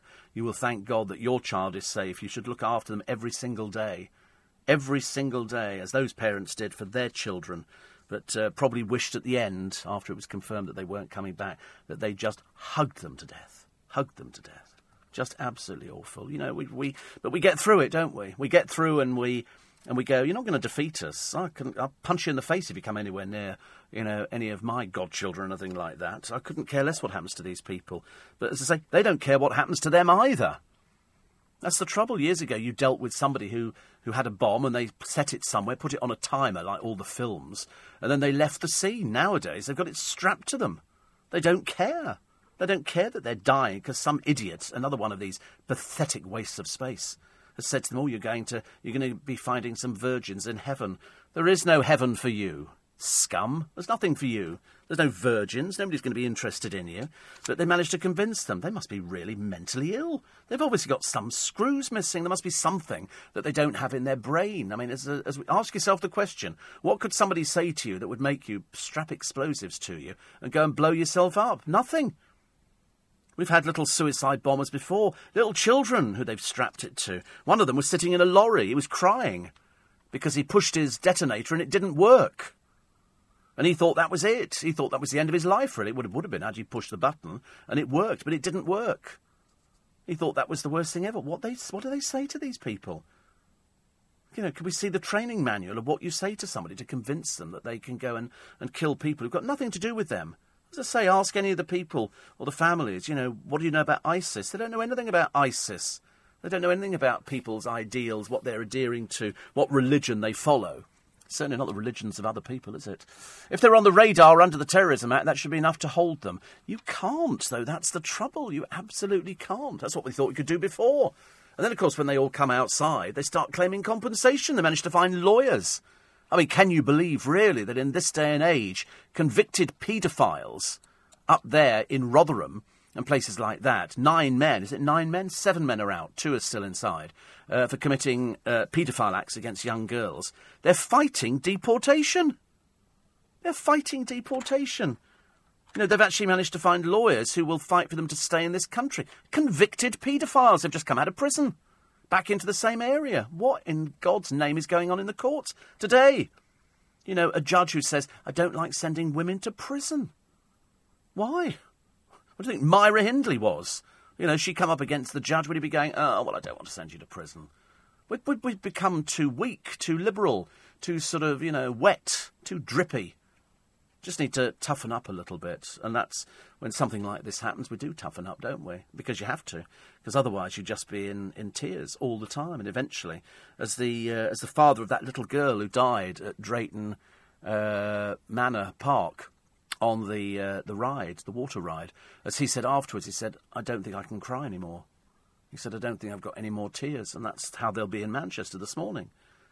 But we just put it down as numbers, don't we? We go, 23 people died, 22 people died, 50 people were injured, 59 people were injured. You just see a number. You don't see anything else because we don't know. If it happened to us, we'd be well aware of it, every single one of those people, like Hillsborough, all over again, where people died and, you know, the newspapers who sort of pushed it under the carpet and stuff like that. You know, they don't forget. People do not forget.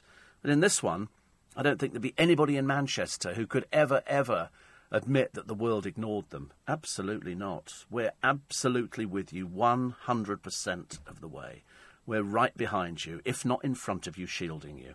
You know, it has been, I think, possibly the worst tragedy that I could think of. And I've lived through some tragedies like we all have. My God. But, you know, you knock us down, we stand up again. Knock you down again, we stand up again. That's what we do. That's what we do.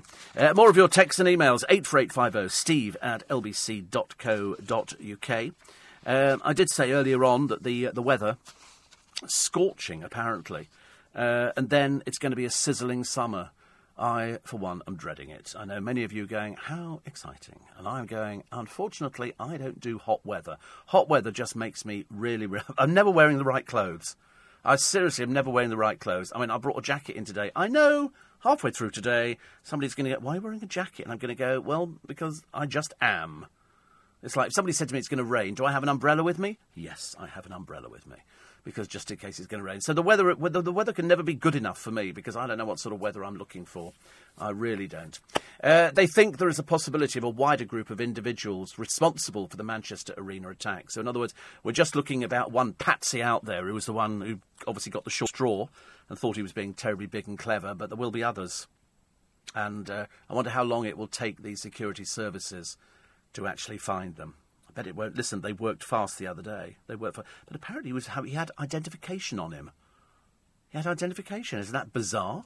I thought that was very bizarre. A little bit later on as well, probably around about 6:20, the Prime Minister, Theresa May, gave a speech the other day, which I want you to hear because I think it's very important. And for those people who missed it yesterday and you didn't hear it earlier on with Darren Adam, I'll play that to you this morning. You're listening to a podcast from LBC.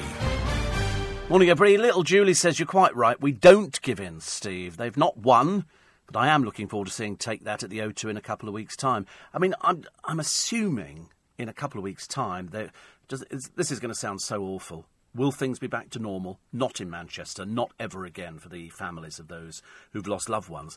But, you know, for other people, they'll be going, I mean, do we cancel everything? Somebody complained earlier on that the Queen was wearing yellow at her garden party when she gave the speech and they stood for a minute's silence. But that's what she wears there. She's not going to be wearing black. And they wouldn't have cancelled the garden party. Take That cancelled their concerts. Ariana Grande's cancelled her concerts as well. Been lots of dates that have been cancelled for people because it's just too sensitive. I mean, how on earth Take That, and they realise that, could have gone on stage in Manchester. and gone, yeah, here we are, and all that. It just wouldn't be happening, would it? Wouldn't be happening at all. But I'm assuming probably in a few weeks' time that these concerts will take place and people will go there. But we're not going to be put off, are we? We're not going to be put off going to concerts. Kim says, for saying you're all with us means a lot. We all pull together up here, but it doesn't stop the sadness. That's what I said. Nobody can ever know, Kim, and I put myself at the top of that list, what it's like to lose somebody in something like that. Sure, I've lost family members and mum and dad and things like that, but that's just through normal death. I mean, this is nothing that the people up there, the people who went out for that night to go and have a nice time at a concert, thousands of people, 20,000 people packed into there, and they weren't to know that something like that was going to happen. And that's why I've said it always sounds so dreadful, doesn't it, when you say, oh, we understand exactly how you're feeling. That's a stupid thing to say, because we don't know how you're feeling. I don't know how you're feeling. I just appreciate the fact that it's the worst thing that could ever happen. It really is. I mean, I think what we do is we sympathise. I think what we do is we empathise with you as well, and we try and put ourselves in that same situation. But until you've seen the pictures in the papers today, if you look at the pictures in all of the papers, it's just carnage. It's just carnage. It's just the most awful thing that you could ever imagine. So I pray it doesn't happen again, but I'm not that naive. I know it will happen again. We just don't know where. We don't know when. We don't know how bad it will be, because there are these people out there, many of whom have been given sanctuary in this country. Like this particular bomber, his parents were refugees. They came over, and this is how he repays. It's... Why don't you get a sun umbrella, says Marilyn. Tell me with the heat. I've got a sun umbrella, but I'm just not walking about. I see a lot of Japanese people in town. A lot of Japanese women have sun umbrellas up to keep the heat off them. I'm just going to look. No, it's actually an umbrella, and I'm not wearing an umbrella hat. I look ridiculous. I look bad enough as it is. But I've got at home some bamboo umbrellas made with waxed paper, because I remember them from Hong Kong. We had a Chinese shop in Twickenham, and I bought quite a few years ago, which makes me sound slightly odd, I agree. But they're lovely, and I love the smell of them. The smell of waxed paper on these beautiful bamboo umbrella things. And then I've got one in blue metallic, gold metallic and silver metallic. I was going to use them for a show. What as? I've got no idea. But I suppose I could walk down the road holding this over my head. But I'm just going to look ridiculous. It's like, I've got an umbrella that lights up. It's got little twinkling lights in it. And it's lovely. And it looks absolutely beautiful. And every time I've used it, people go, wow, where'd you get those from? How much are they? And I always tell people... But I'm frightened to use it by myself, because it makes me look a bit of a prune standing at the bus stop with an umbrella that lights up and twinkles, all over the place. It's got little fibre optics. Steve, yesterday afternoon I was having a pint, says Ken, in my local, reading in the Evening Standard description of the previous evening's events in Manchester. And as I was reading the horrific story, the tears started to flow down my cheeks. Here's me thinking I'm a tough Aussie. No, you're wussy like all the other Australians. They're all the same. All you Aussies are the same. I know I work with an Australian. Wussy, wussy, wussy. That's what they call you, isn't it? Actually, the funny thing is, it used to be seen as not particularly manly to cry, doesn't it? But more and more people cry now, because you do. I mean, at the beginning of the programme, I know you choked up twice.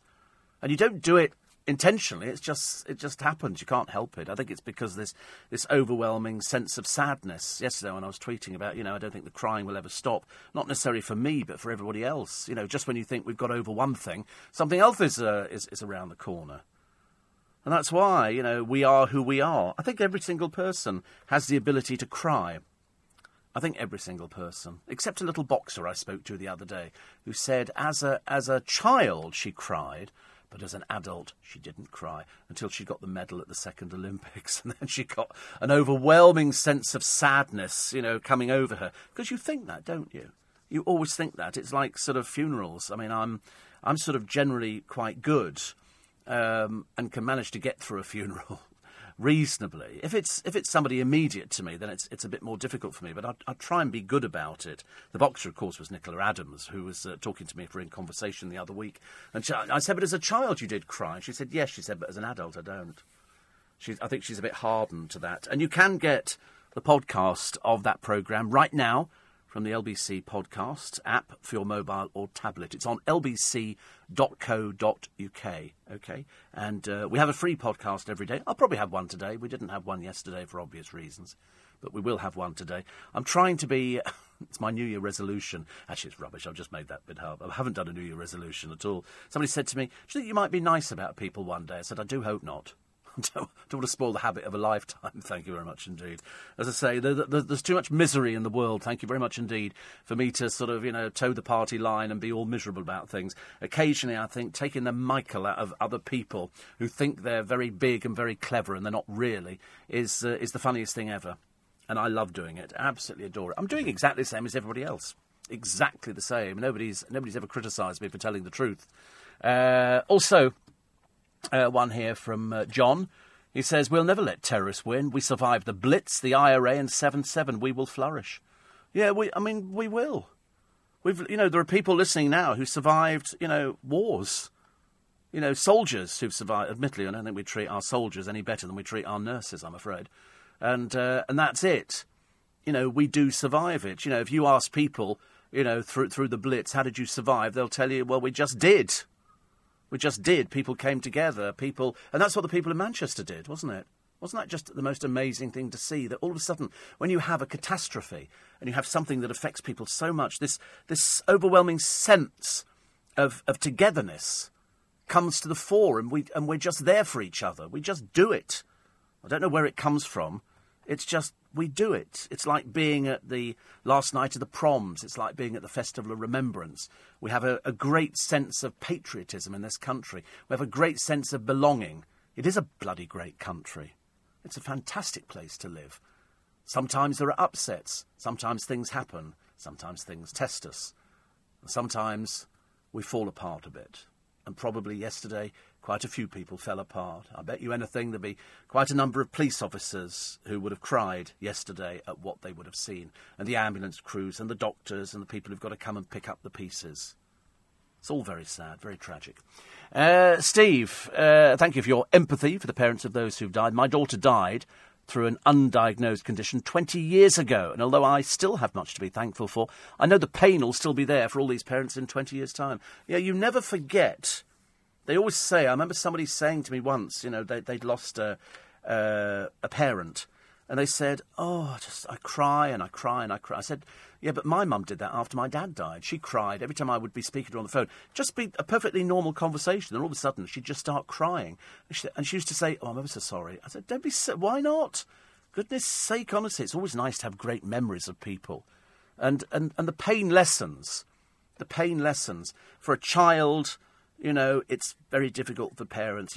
If it's somebody who's, I hate to say this, 80 or 90, because I've got people listening to this programme who are 80 or 90, and I always say the same thing. People say, my dad, like Roger Moore, you go 89, and I go, he had a good innings, he had a good innings. You think, no, a good innings would be living for forever. As Queen said, who wants to live forever? I do. I'd love to. But I'd quite like to make sure that I was sort of compos mentis. I wouldn't want to start going around the bend and around the twist or something like that. But you want to cram as much into your life as you possibly can. And that's why in cases like this, it's so difficult. A little 8-year-old who hasn't even had a life. Not a 15-year-old. They've never had a life. They haven't lived. You can only hope that where they've gone on to, they live for eternity in their parents' minds. And that's what they cling on to. That's the hope for the people of Manchester who lost people on Monday night. Coming up to the news at 6 o'clock. If you have just joined us, it's Wednesday morning. It's the 24th of May. It's Steve Allen's Early Breakfast. The world sends its love to Manchester. The parents of little Charlie Gard, please, one last chance. They want to take him to America to see if they can find life-saving surgery. So far, the courts are going, well, the experts say he's terminal. He's not going to last. The poor man who moaned at his garage, he's got a Ford Kia. I think that's how you pronounce it. And he moaned about how dreadful the service was and they didn't do things properly. So they've banned him. They've banned him from his car. He's now got to do a round trip of God knows how many miles to get the car serviced.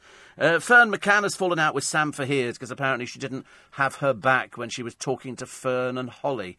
No, Philip, Holly, somebody. You're listening to a podcast from LBC. Morning, everybody. Nice to have your company. It's Wednesday, the 24th of May. It's sort of the day after And we're still talking about what is such a big story and such an emotional upheaval for radio presenters as well as TV presenters and just about everybody else in the business. How far do you go? What questions do you ask? How reverent do you have to be? I've heard people being critical because they've taken programmes off the television, and people going, well, why can't we go back to normal? Because you just can't. It's as simple as that. This is something that affects a lot of people.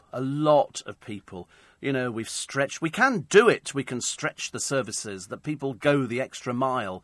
People push themselves as far as they can. Police officers came back on shift. There were 400 police officers out there on the streets of Manchester yesterday. And I think they managed to contain it. They're still identifying. We've had 3 more identifications, which were the ones I gave you earlier. The papers are full today, again, because they've named the suicide bomber. They've taken another person into custody, and they don't know if this is part of a wider plan. We really don't know whether or not it's part of a wider plan. This you have to wait until we go through, due sort of process. Also, the terror threat level has risen to critical. We don't know what that is. I'm going to try and find out for you this morning, certainly between now and 7 o'clock, and I will play you what Theresa May said yesterday, because it puts it all into context. The people in Manchester are basically saying, how could, a jihadi barbarian murder innocent children? And the answer is because they have no self-esteem. They have nothing. They have absolutely nothing. They're persuaded by people who are obviously very persuaded to kill themselves at the same time as killing everybody else. Victims of evil, a girl of 8, a super fan and a lovely man. And the names keep coming through of people who have lost their lives. I mean, the blast was timed to kill as many children as he could. Luckily, I say luckily, the concert was running late. It started late and it ran late. So the people weren't there, because there would have been many more fatalities, undoubtedly, had more people been coming down those stairs. The Queen attacked the act of barbarity. Theresa May says that the terrorists will never win. They won't, but they will put the cat among the pigeons, and that's what they want. They couldn't care less, who the people are who die. They're not bothered whether they're children, elderly people. They couldn't care less if they're Muslim. They're not bothered. They're just totally indiscriminate. They're only interested in fueling their own inability to actually communicate with anybody at all. You can't talk to these people. They're too stupid. We had the 3 schoolgirls who disappeared off to Syria a short while ago. Obviously, an embarrassment to their parents. They must be, because one of them stole jewellery to pawn it so they could get their tickets, and we captured them, we put them on television, and I believe 2 of them want to come back. And I was saying, why? I'm sorry. You stay out there. It's a lot easier, actually. And Britain has now rallied together. Manchester United in a passion to embrace, protect, care and heal, and Britain rallied to stand strong against hatred. And that's what we do. We have to do that. What else do? You just stand back and go, oh, well, it's going to happen. And it will happen again. There's no doubt in my mind. But the terror threat, which has risen to the highest level, I just want to know exactly what that means. I want to know whether or not we do see soldiers on the streets. But what can they do? If somebody's prepared to drive a car at people or stand there in the middle of a street and blow themselves up, what can we do about it? You can't do anything about it. Occupational hazard, I suppose you could put it down to. But we've seen a few of these things now. Manchester's certainly not been immune from this before. John says, I still can't believe what happened yesterday. And he says, you've got the feeling right again today. I don't know what the feeling is. I don't know what... I mean, on the day after the explosion in the early hours of the morning, I mean, I really didn't know what I was talking about. I seriously, because you're left with this numb feeling. All you're thinking about is, I want to communicate to people, how we feel in London, how you feel, with all your texts and emails and all the people who've phoned up and all the experts who've offered guidance. But at the end of the day, we're no nearer trying to find who these people are and what they're doing it for than we are of, landing on the moon and opening a McDonald's. It's as vague as that, I'm afraid. It doesn't become... I wish it did become easier. I wish we could say, we're going to stop these people. Many of you saying this morning, oh, why don't we just lock these people up? If they're known to the security forces, lock them up. And I get, but they haven't done anything. Until they do something, you can't lock them up. And if them doing something means that they blow themselves up, what are we left with? Very little. Very, very little. Tough times don't last, but tough people do, says Sue. Manchester will heal with all the love there. Oh, yes, I've no doubt they will heal. I've no doubt that in a year's time, people will be talking about how they got through, how they never stop thinking about the person that they lost and how there, but for the grace of God, they didn't go to the concert. There will be those people who didn't go to the concert because they were ill or because they couldn't find anybody to take them. I told you yesterday, a friend of mine had tickets. There were tickets available to go and decided not to go. I mean, that is just sheer luck, I think. Love and thoughts to all the families, says Sue. Somebody says Britain's got to toughen up and hammer these loser scum into the ground. Is May saying we should all just sit back and wait for the next attack? My heart goes out to all affected in Manchester. First-time texter to the greatest radio station ever. That guarantees a mention on the programme. Always. But, yes, I mean, I don't think she's suggesting that we just sort of sit back and do nothing. What she's suggesting is it will happen again. Undoubtedly, because we've taken the level to critical, the terror threat to critical, that means that they think there might be other people involved with this particular person. There might be other people, but because of what happened, perhaps they're a little bit reticent. Perhaps they're scared. Perhaps they're scared of sort of having to go out there. It's great, isn't it? You go, yes, I'm going to go and detonate an explosive device. And they go, by the way, it'll be on your body. OK, good. Good. Well, you kill yourself. Because quite clearly you have no respect for yourself, no respect for your parents, no respect for anybody at all. So perhaps you're better off out of this world. But go and do it somewhere else. Go and sit on, in the North Sea or something, bob around on a boat or something like that. Blow yourself up there. Because here, we do get stretched. There will be police officers and there will be ambulance crews who have been deeply affected by everything that they saw yesterday. I'm quite affected just looking at the pictures in the newspapers. But as we say, we're strong. We're strong. We will get there. It's just that you can't understand what happens to somebody whose parents are given sanctuary in this country and then their child goes and does something like this. I don't understand that. I can't imagine why. Somebody's looked after you and gone, listen, come in. And then all of a sudden their child seems to go off the rails at some point. Seemed to have a normal education, this one. Worked as a baker. He'd had various other jobs. Seemed to be a perfectly ordinary, in inverted commas, person. It's ridiculous. We will hear from Theresa May, the Prime Minister, in about 5 minutes' time. We do that just after 1:15. Also, chaos in Calais today in the papers, just when we didn't need it. The migrant mobs trying to storm the UK trucks. Still trying to get here. I thought we'd cleared up the Calais camp, but apparently not. So all these feral youths over there, believe you me, we don't want anybody else, thank you very much indeed. We really don't want anybody else. Anne Widdecombe in her column today says the right decision not to wear the headscarf. This is Melania Trump appearing in Saudi Arabia. I thought Anne Widdecombe would say that. I thought so. And in a quiet, modest dress. I thought she'd joined the army. I thought it was some army show she was doing. It was a khaki number. It wasn't the best item I've ever seen. But she says, however, it works both ways. If we can go to Muslim countries dressed modestly, but not according to their laws, then they can come to ours covered from head to toe in a burqa. There you go. Go round that one again, don't we, I suppose. Also, the pensioners pay for not marrying. Older couples who live together without marrying risk losing thousands of pounds in tax and pension benefits, say the experts. Poor old pensioners, honestly, they get it in the neck from everybody, don't they? Goodness sake, honestly. Also, chocolate cutting the risk of suffering a heart flutter. I bet that's the kind of thing you wanted to hear this morning, isn't it? You wanted to hear me telling you that it's OK if you eat chocolate. Well, you don't have too much of it. But in seriousness, I mean, you really shouldn't be having very much chocolate at all. After 1:30, I'll do the front pages of the papers as well. And then all the tributes pour in to Roger Moore, who's died of cancer, aged 89. Nobody did Bond better. He was great as the Persuaders, as the Saint. He was lovely. He used to do knitting patterns. I've got pictures of Roger Moore wearing a lovely jumper and sort of pointing into the distance as people do in these catalogue things. And he was a model for stuff like that. And then they got him shaken. And no, that's the other one, isn't it? But anyway, he was very good, actually. Very, very good indeed. Also, the British sailors saved after a whale hit their yacht. Don't want to argue with a whale, do you? Goodness sake, I mean, that would be the worst thing ever. And why does Alison Phillips say Eugenie acting like a princess? Yes, she was. In fact, I'll tell you that story as well.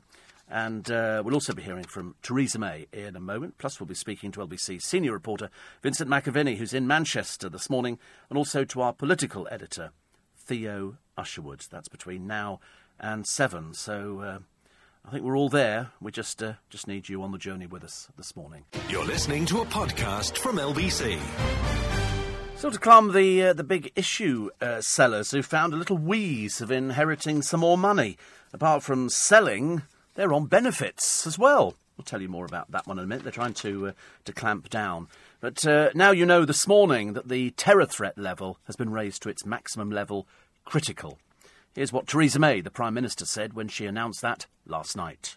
We again discussed the callous and cowardly terrorist attack in Manchester last night and the operational response from the security service, the police and other emergency services.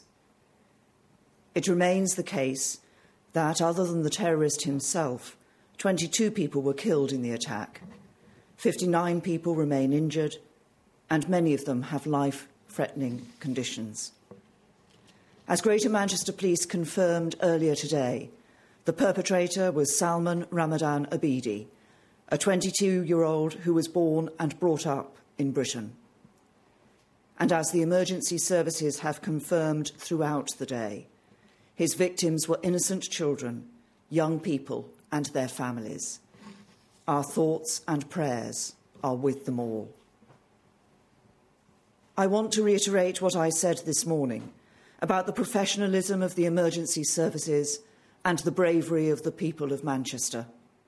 Through their actions, they proved that cowardice will always be defeated by bravery, that evil can be overcome by good, and that our values, the liberal, pluralistic values of Britain, will always prevail over the hateful ideology of the terrorists. In my statement earlier today, I said that the police and security services needed to investigate whether or not Abidi was acting alone. Those investigations continue. But the work undertaken throughout the day has revealed that it is a possibility we cannot ignore that there is a wider group of individuals linked to this attack. This morning I said that the Joint Terrorism Analysis Centre, the independent organisation responsible for setting the threat level on the basis of the intelligence available, was keeping the threat level under constant review. It has now concluded, on the basis of today's investigations, that the threat level should be increased, for the time being, from severe to critical. This means that their assessment is not only that an attack remains highly likely, but that a further attack may be imminent. The change in the threat level means that there will be additional resources and support made available to the police as they work to keep us all safe. As a result of JTAC's decision, the police have asked for authorisation from the Secretary of State for Defence to deploy a number of armed military personnel in support of their armed officers. This request is part of a well-established plan known as Operation Tempora, in which both the armed forces and the police officers involved are well trained and well prepared to work in this kind of environment. The Secretary of State for Defence has approved this request, and Operation Tempora is now in force. This means that armed police officers responsible for duties such as guarding key sites will be replaced by members of the armed forces, which will allow the police to significantly increase the number of armed officers on patrol in key locations. You might also see military personnel deployed at certain events, such as concerts and sports matches, helping the police to keep the public safe. In all circumstances, members of the armed forces who are deployed in this way will be under the command of police officers. Precisely how the military and armed police officers will be deployed is an operational decision for police commanders, and Assistant Commissioner Mark Rowley of the Metropolitan Police will be making a statement giving further details at New Scotland Yard later this evening. In the coming days and weeks, there will of course be many events hosted up and down the country. The police will work with the organisers and hosts of these events to come to a judgment about how they can go ahead while making sure the people who attend them are safe and secure. I do not want the public to feel unduly alarmed. We have faced a serious terrorist threat in our country for many years, and the operational response I have just outlined is a proportionate and sensible response to the threat that our security experts judge we face. I ask everybody to be vigilant and to cooperate with and support the police as they go about their important work. I want to end by repeating the important message I gave in my statement earlier today.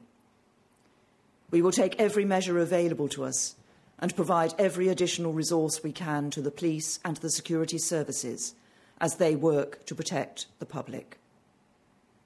And while we mourn the victims of last night's appalling attack, we stand defiant.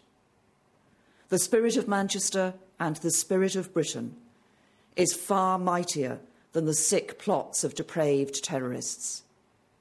That is why the terrorists will never win, and we will prevail. Prime Minister Theresa May speaking yesterday, taking the time to 26 minutes past 6. So that terror threat level has risen to critical, and as she says, we've just got to be aware. There is no doubt in her mind or anybody else's mind that there will be another attack. Where and when, we have no idea. That's why we have to rely on the security services. Whether or not the questioning of people in Manchester will lead to a wider picture, we don't know at the moment. We really don't know. We have to wait and see.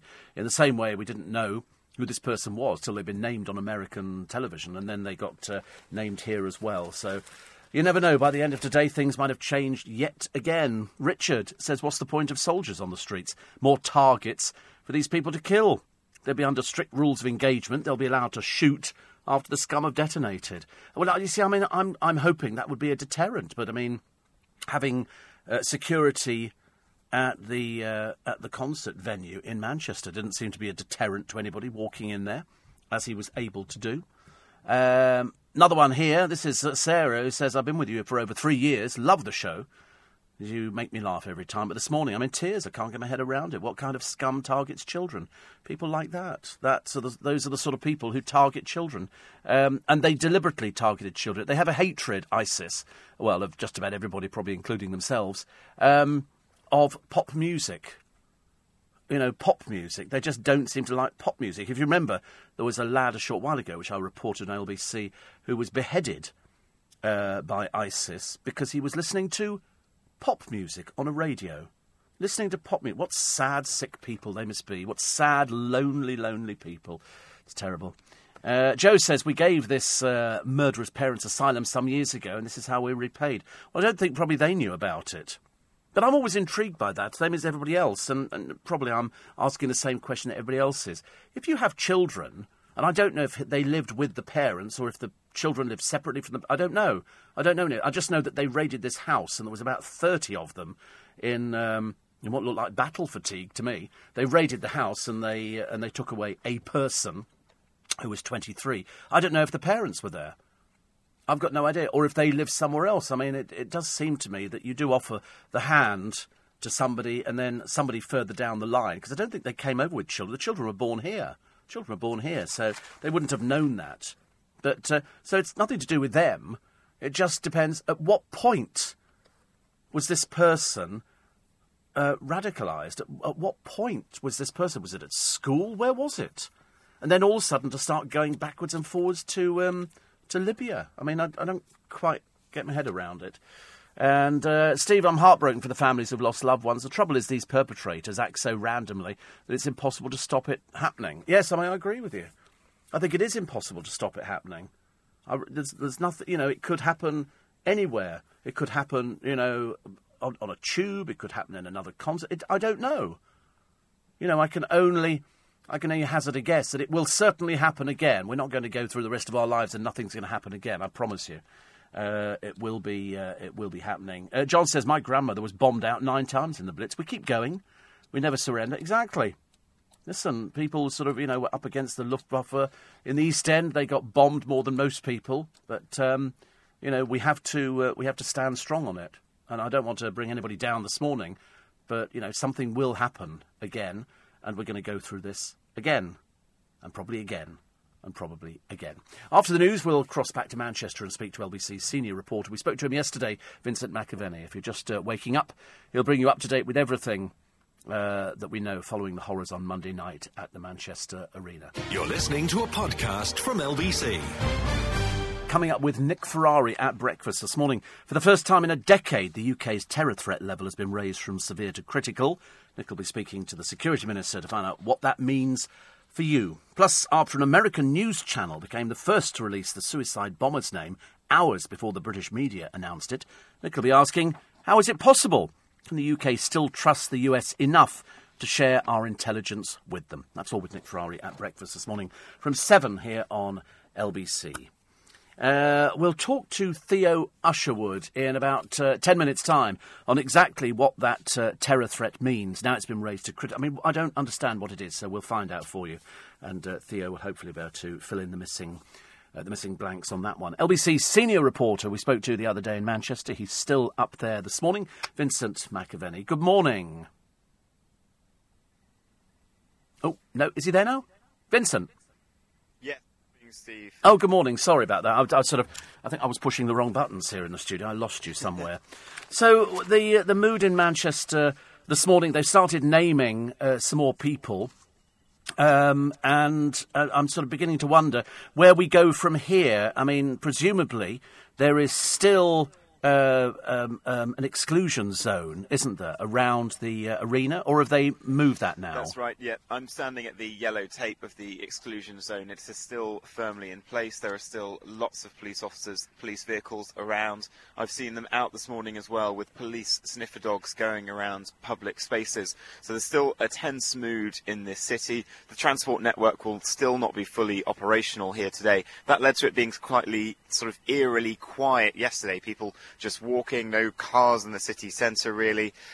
So the mood is a little bit tense, but thousands and thousands of people came to that vigil last night in Albert Square. There was a cross-section of religious leaders, of politicians, of emergency workers on the stage, and in the crowd it really was a case of all colours, races, creeds, and even people who had been at that concert. I spoke to one mum, Christine, and her daughter Jessica, 10. It was her first concert. She was still standing there in her Ariana Grande sweater. They had had quite a night, but her little daughter wanted to go, and the mother thought it was important to show that what they'd witnessed and experienced the previous night wasn't humanity and wasn't Manchester.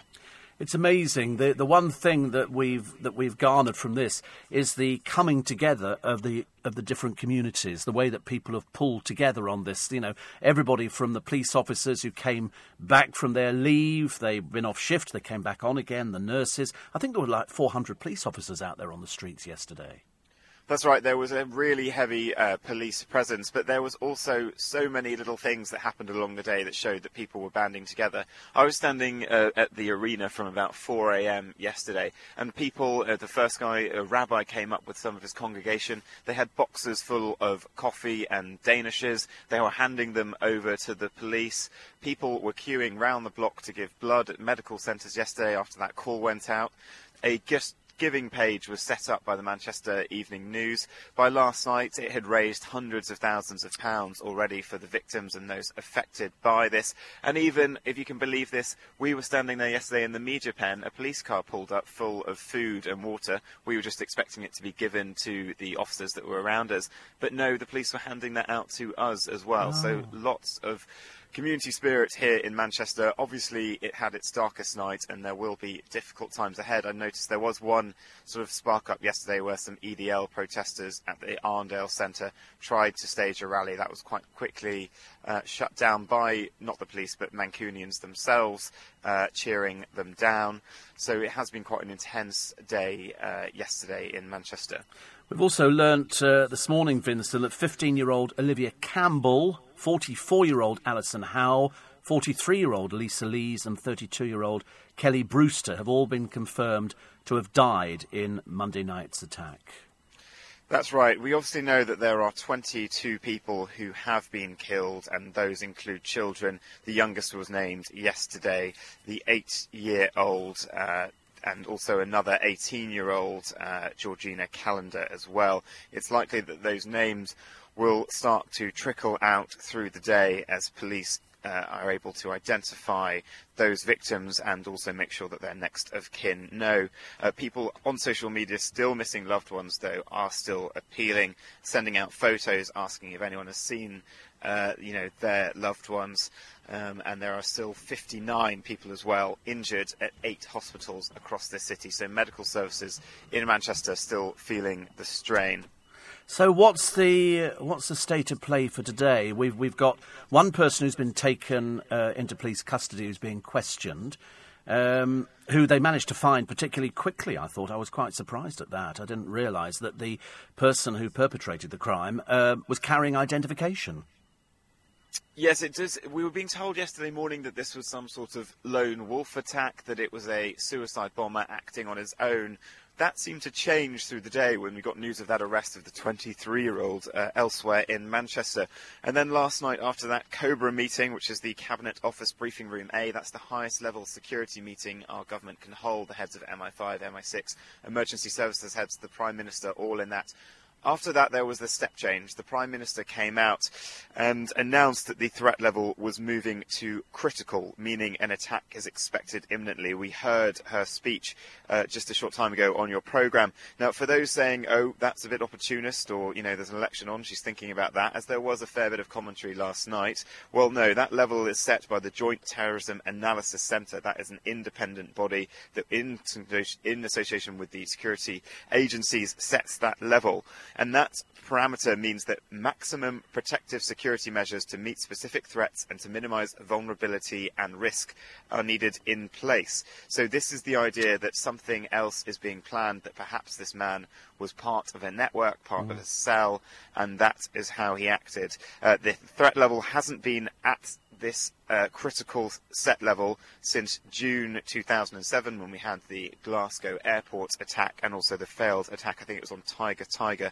in Leeds. And the Prime Minister said, I do not want the public to feel unduly alarmed, but she said this response is proportionate and asked people to be vigilant. It does seem like they did gather some intelligence. They will have obviously been poring through this individual's computer, internet history. They have also, contacted his associates or pursued them. That was one of the people, the 23-year-old, arrested yesterday. It may have been that intelligence came to light that led them to believe that something else may be afoot. So it will be an ongoing police operation here in Manchester, seeing if there is anyone else involved, if there are any other plots that are currently ongoing, and also, sadly, continuing that naming process of those who lost their lives. Vincent, thank you so much for joining us this morning. I'm very grateful. Vincent McAvenny in Manchester, LBC's senior reporter. With me in the studio is LBC's political editor, Theo Usherwood, to explain more about what the critical terror threat level actually means, both to the government and to you and I. Theo, good morning. It is the highest threat level, which is the most severe threat level, and in effect it means that a terrorist attack is highly likely, that there is specific intelligence that the MI5 and the security services have that there could be a terrorist attack being planned or in the making. And that's why the Joint Terrorism Analysis Centre, referred to there by Vinny, has decided to increase the threat level to its to its highest level. It's only ever been used twice before, and most recently in June 2007, and therefore it's a serious decision. They won't want to keep the threat level at critical indefinitely. It is while the intelligence services and the police work through a fast-paced investigation to ensure that there aren't any further attacks. Right, so because a lot of people are panicking, because she's saying, there's something imminent, but until they've done the investigation with what intelligence they've got at the moment, once they've eliminated that and then said he was operating alone, or was it, then we know where we are. Exactly. So the police and intelligence services need to ensure that there isn't anything further attack, that this isn't part of what happened in Manchester wasn't part of a more concerted effort or part of a wider effort to bring terror to the streets of the UK. And once they've done that, once they can establish that, then they can bring the threat level back down. The one thing that worries people, and I've been saying it all the time, is we just don't know where, we don't know when these people can operate, either individually as part of a wider group. This man was able to walk into the foyer of this place. Nobody challenged him, nobody stopped him, because these people are taking their explosives in there. There was obviously no security outside. It's for getting into the hall that there's the security. So had he been able to get into the hall and had the concert finished at the time it would have done, there could have been much more carnage than there was. It was bad enough, looking at the pictures today. But there's obviously, we need to up the ante on security. It's no good the Prime Minister saying now we're going to bring the army onto the streets. What are they going to do? London is one of the most heavily guarded cities, and if you look at the key sites around the city, armed police have been there as a matter of routine, and there have been fears that there could be a terrorist attack of this nature outside of London at events which aren't so heavily secured. And there is a question now going into the weekend. We've got the FA Cup final at Wembley. We've got 2 playoff finals, concerts right across the country. People want to carry Flower Show, of course. People want to carry on their normal daily lives, but we can expect to see, and Sadiq Khan, the Mayor of London, has said we can expect to see more armed police on the streets as well. And one other thing about the army, and Theresa May said it in her statement, is that they are being brought in to free up police so they can get on and do their jobs. I mean, there is a resource issue there as well, and that needs to be said. So if you bring in the army to guard particular sites, and they are under police command the whole time, this isn't suddenly a move to what critics might say is a military state. They are under police command at the whole time. Then it allows the police to get on and work as hard as they do to try and ensure that there are no further attacks. So is this temporary? Or could this, depending on how long they take to find out anything, determines whether it either finishes quickly or not? But I suspect we should always be, on our guard. This is what's different about this terrorist attack in Manchester was that it was planned and there were expertise involved. Now, if you look back to the Westminster attack back in March, that was one man and a car. It was a lone wolf attack, and it was easy and very cheap to produce that. The question now is, of course, is that this was involving bomb making.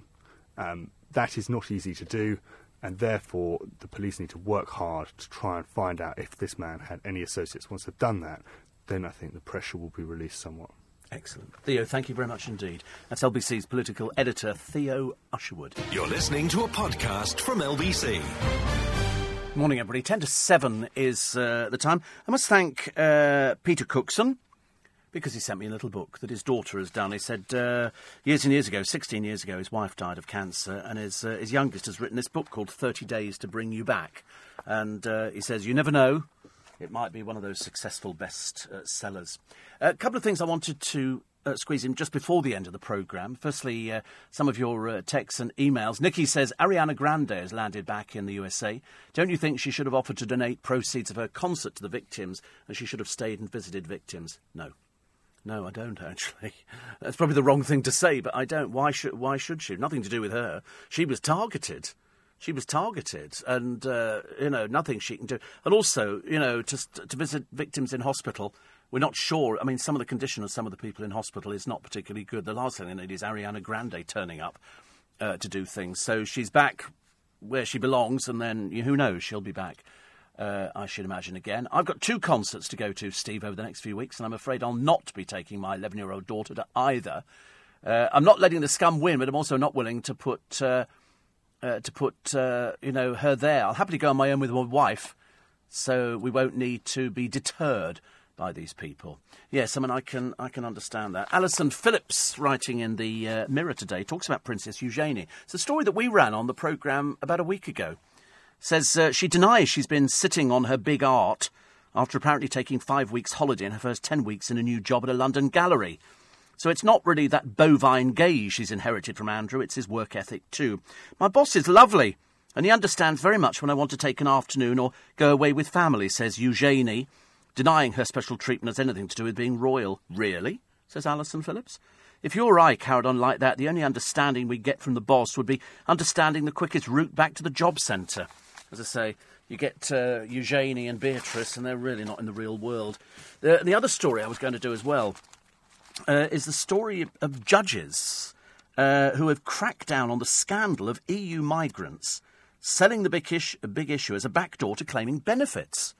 Apparently, becoming a vendor of the magazine for the homeless lets them register as self-employed and pocket handouts. But a court has ruled that a Romanian woman who used this method to access tens of thousands of pounds of in-work benefits should have them stopped. By selling copies of the magazine and netting £50 a week, she was able to claim £150 a week in tax credits and housing benefit. The case came to light after she challenged a decision by Revenue and Customs to reject her application for child benefit. It goes on. Apparently EU migrants have been selling the £2.50 magazine so they can claim they do sufficient work to get a right to reside in the UK and qualified for benefits. The woman began selling the big issue in 2015, 3 months after moving to Britain with her partner and son. She claimed to work 40 hours a week, but sold only 40 magazines, which meant she made £1.25 an hour. Her self-employed status allowed her to claim £150 a week in tax credits and have her rent paid in full. I mean, it's just absolutely outrageous. Nobody ever checks these things. Thank goodness the papers start investigating. The front pages, as if you needed me to tell you after the last 3 hours exactly what they're talking about. The Mirror, pictures of innocence. The smiling girl's the innocent victim of an act of grotesque barbarity, hit by a suicide bomber and killed by evil, they've said. The Daily Mail, young girls at a pop concert with everything to live for. Georgina, 18, with a picture of pop star Ariana, and Safi, whose mum's fighting for her life. Soldiers on the streets, they say. The Prime Minister says soldiers could be on the streets mainly to free up police officers, as you heard from Theo Usherwood a short while ago. The Daily Star, they've got Bond star Roger, dies of cancer aged 89. We're going to put some of that interview on the Best of Steve Allen this week, which we did back in 2014. Also, the Manchester Terror. Some of the faces on the front of the Daily Star this morning are people who have now been confirmed as having died. The Daily Express, goodbye Mr. Bond, the debonair actor. Sir Roger Moore dies aged 89. He was debonair. You will find during the course of this interview, we do talk about feet a lot if you've downloaded it from the LBC website. Evil beyond belief, terror in Manchester, 22 dead, 119 injured, and a picture of 8-year-old Safi. It's not right, is it? Whichever way you look at it, whichever way you try and understand it and try and explain away, you know, why somebody would want to kill children, you have the most awful thoughts in your mind, don't you, and in your heart. They've got a picture of Safi, pure. And the evil one is the vile suicide bomber's secret jihadi training. Going back to Libya. His parents came from Libya, and we offered sanctuary. And then we learnt this morning the sad news that Olivia Campbell, whose mother was on the television the other day, saying they hadn't found that she's died as well at the age of 15. 44-year-old Alison Howe, 43-year-old Lisa Lees, and 32-year-old Kelly Brewster have all been confirmed to have died in Monday night's attack. The death toll is, I think, 22 at the moment. And they're still in the process of naming people. So possibly by the end of today, or possibly even halfway through the day, we will be expecting more names. So dreadful for the families. The pain and the agony goes on, I'm afraid. The Guardian have young lives stolen by terror. It's the same picture, actually, of little Safi Rose, the youngest victim. And her school... she was a beautiful little girl in every aspect of the word, her school said. Georgina Calendar, an Ariana Grande superfan and a very lovely popular student, also died. Theresa May has raised the terror threat to critical, and you now know, you've had it explained to you too. So the reason it's critical is because they've obviously got some sort of information which they'll be acting on to find out whether or not there is going to be more attacks imminent. If they can stop it, if they can question person or persons unknown at the moment, then it stops, then we can lower it back down again. But at the moment it remains critical because they're not sure whether or not this person was operating as a lone wolf or whether or not he was operating as part of a bigger cell. The Eye this morning, Manchester came together, united, hope, not hate. They united together. It brought a community together, which maybe had drifted apart a little bit. Perhaps it gives us back a little bit of what we think we want this beautiful place of ours to be. Accomplices believed to be at large. That's what the Eye are saying. And the sophisticated nail bomb kills 22. The soldiers deployed on the British streets and the security agencies investigating possible links with ISIS in Libya. As I say, that's where the mother and father of this boy came from, and we offered sanctuary some years ago. The Daily Telegraph, troops on the street in a race to foil a second terror attack. You've just got to be vigilant, and there are so many events coming up, aren't there, to which we should be going, oh, I'm not sure if I should go to that. Well, that would be admitting defeat. You might be frightened, but we don't admit defeat. We go for it big time. The Times on the front page, Libya terror link. Manchester bomber flew in from Africa, and nobody thought anything. Now they know where he flew from, because now they've got a name for him. And that's it this morning. Oh, and a tribute to Sir Roger Moore as he dies of cancer. Some lovely words from his children, saying, what a great pop he was and things like that. And I thought he was too. Married 4 times. He's left a great legacy of some Bond movies, The Persuaders, and The Saint as well. Black and white and colour. Black and white and colour. Thank you for your company today. I'm sorry I can't sort of raise a smile, but unfortunately I don't think my heart's quite in it at the moment. It might be as we go through the weeks. I'm sure we'll get ourselves back to normal. Do you not think so? I hope so. Thank you for your company. If you go to the LBC website, lbc.co.uk, you can download the free LBC app for your mobile or tablet, which means you never miss a moment. So wherever you are, you can listen to the station. Every day I have a free podcast, and today is no different. I have a free podcast for you, which will be up very, very shortly. I'll be back with you tomorrow morning at 4. I look forward to your company, and hope you stay safe today. You can follow me on Twitter, at Steve Allen Show. Leading Britain's conversation at 10 this morning, it's James O'Brien. We're coming up next with breakfast, it's Nick Ferrari.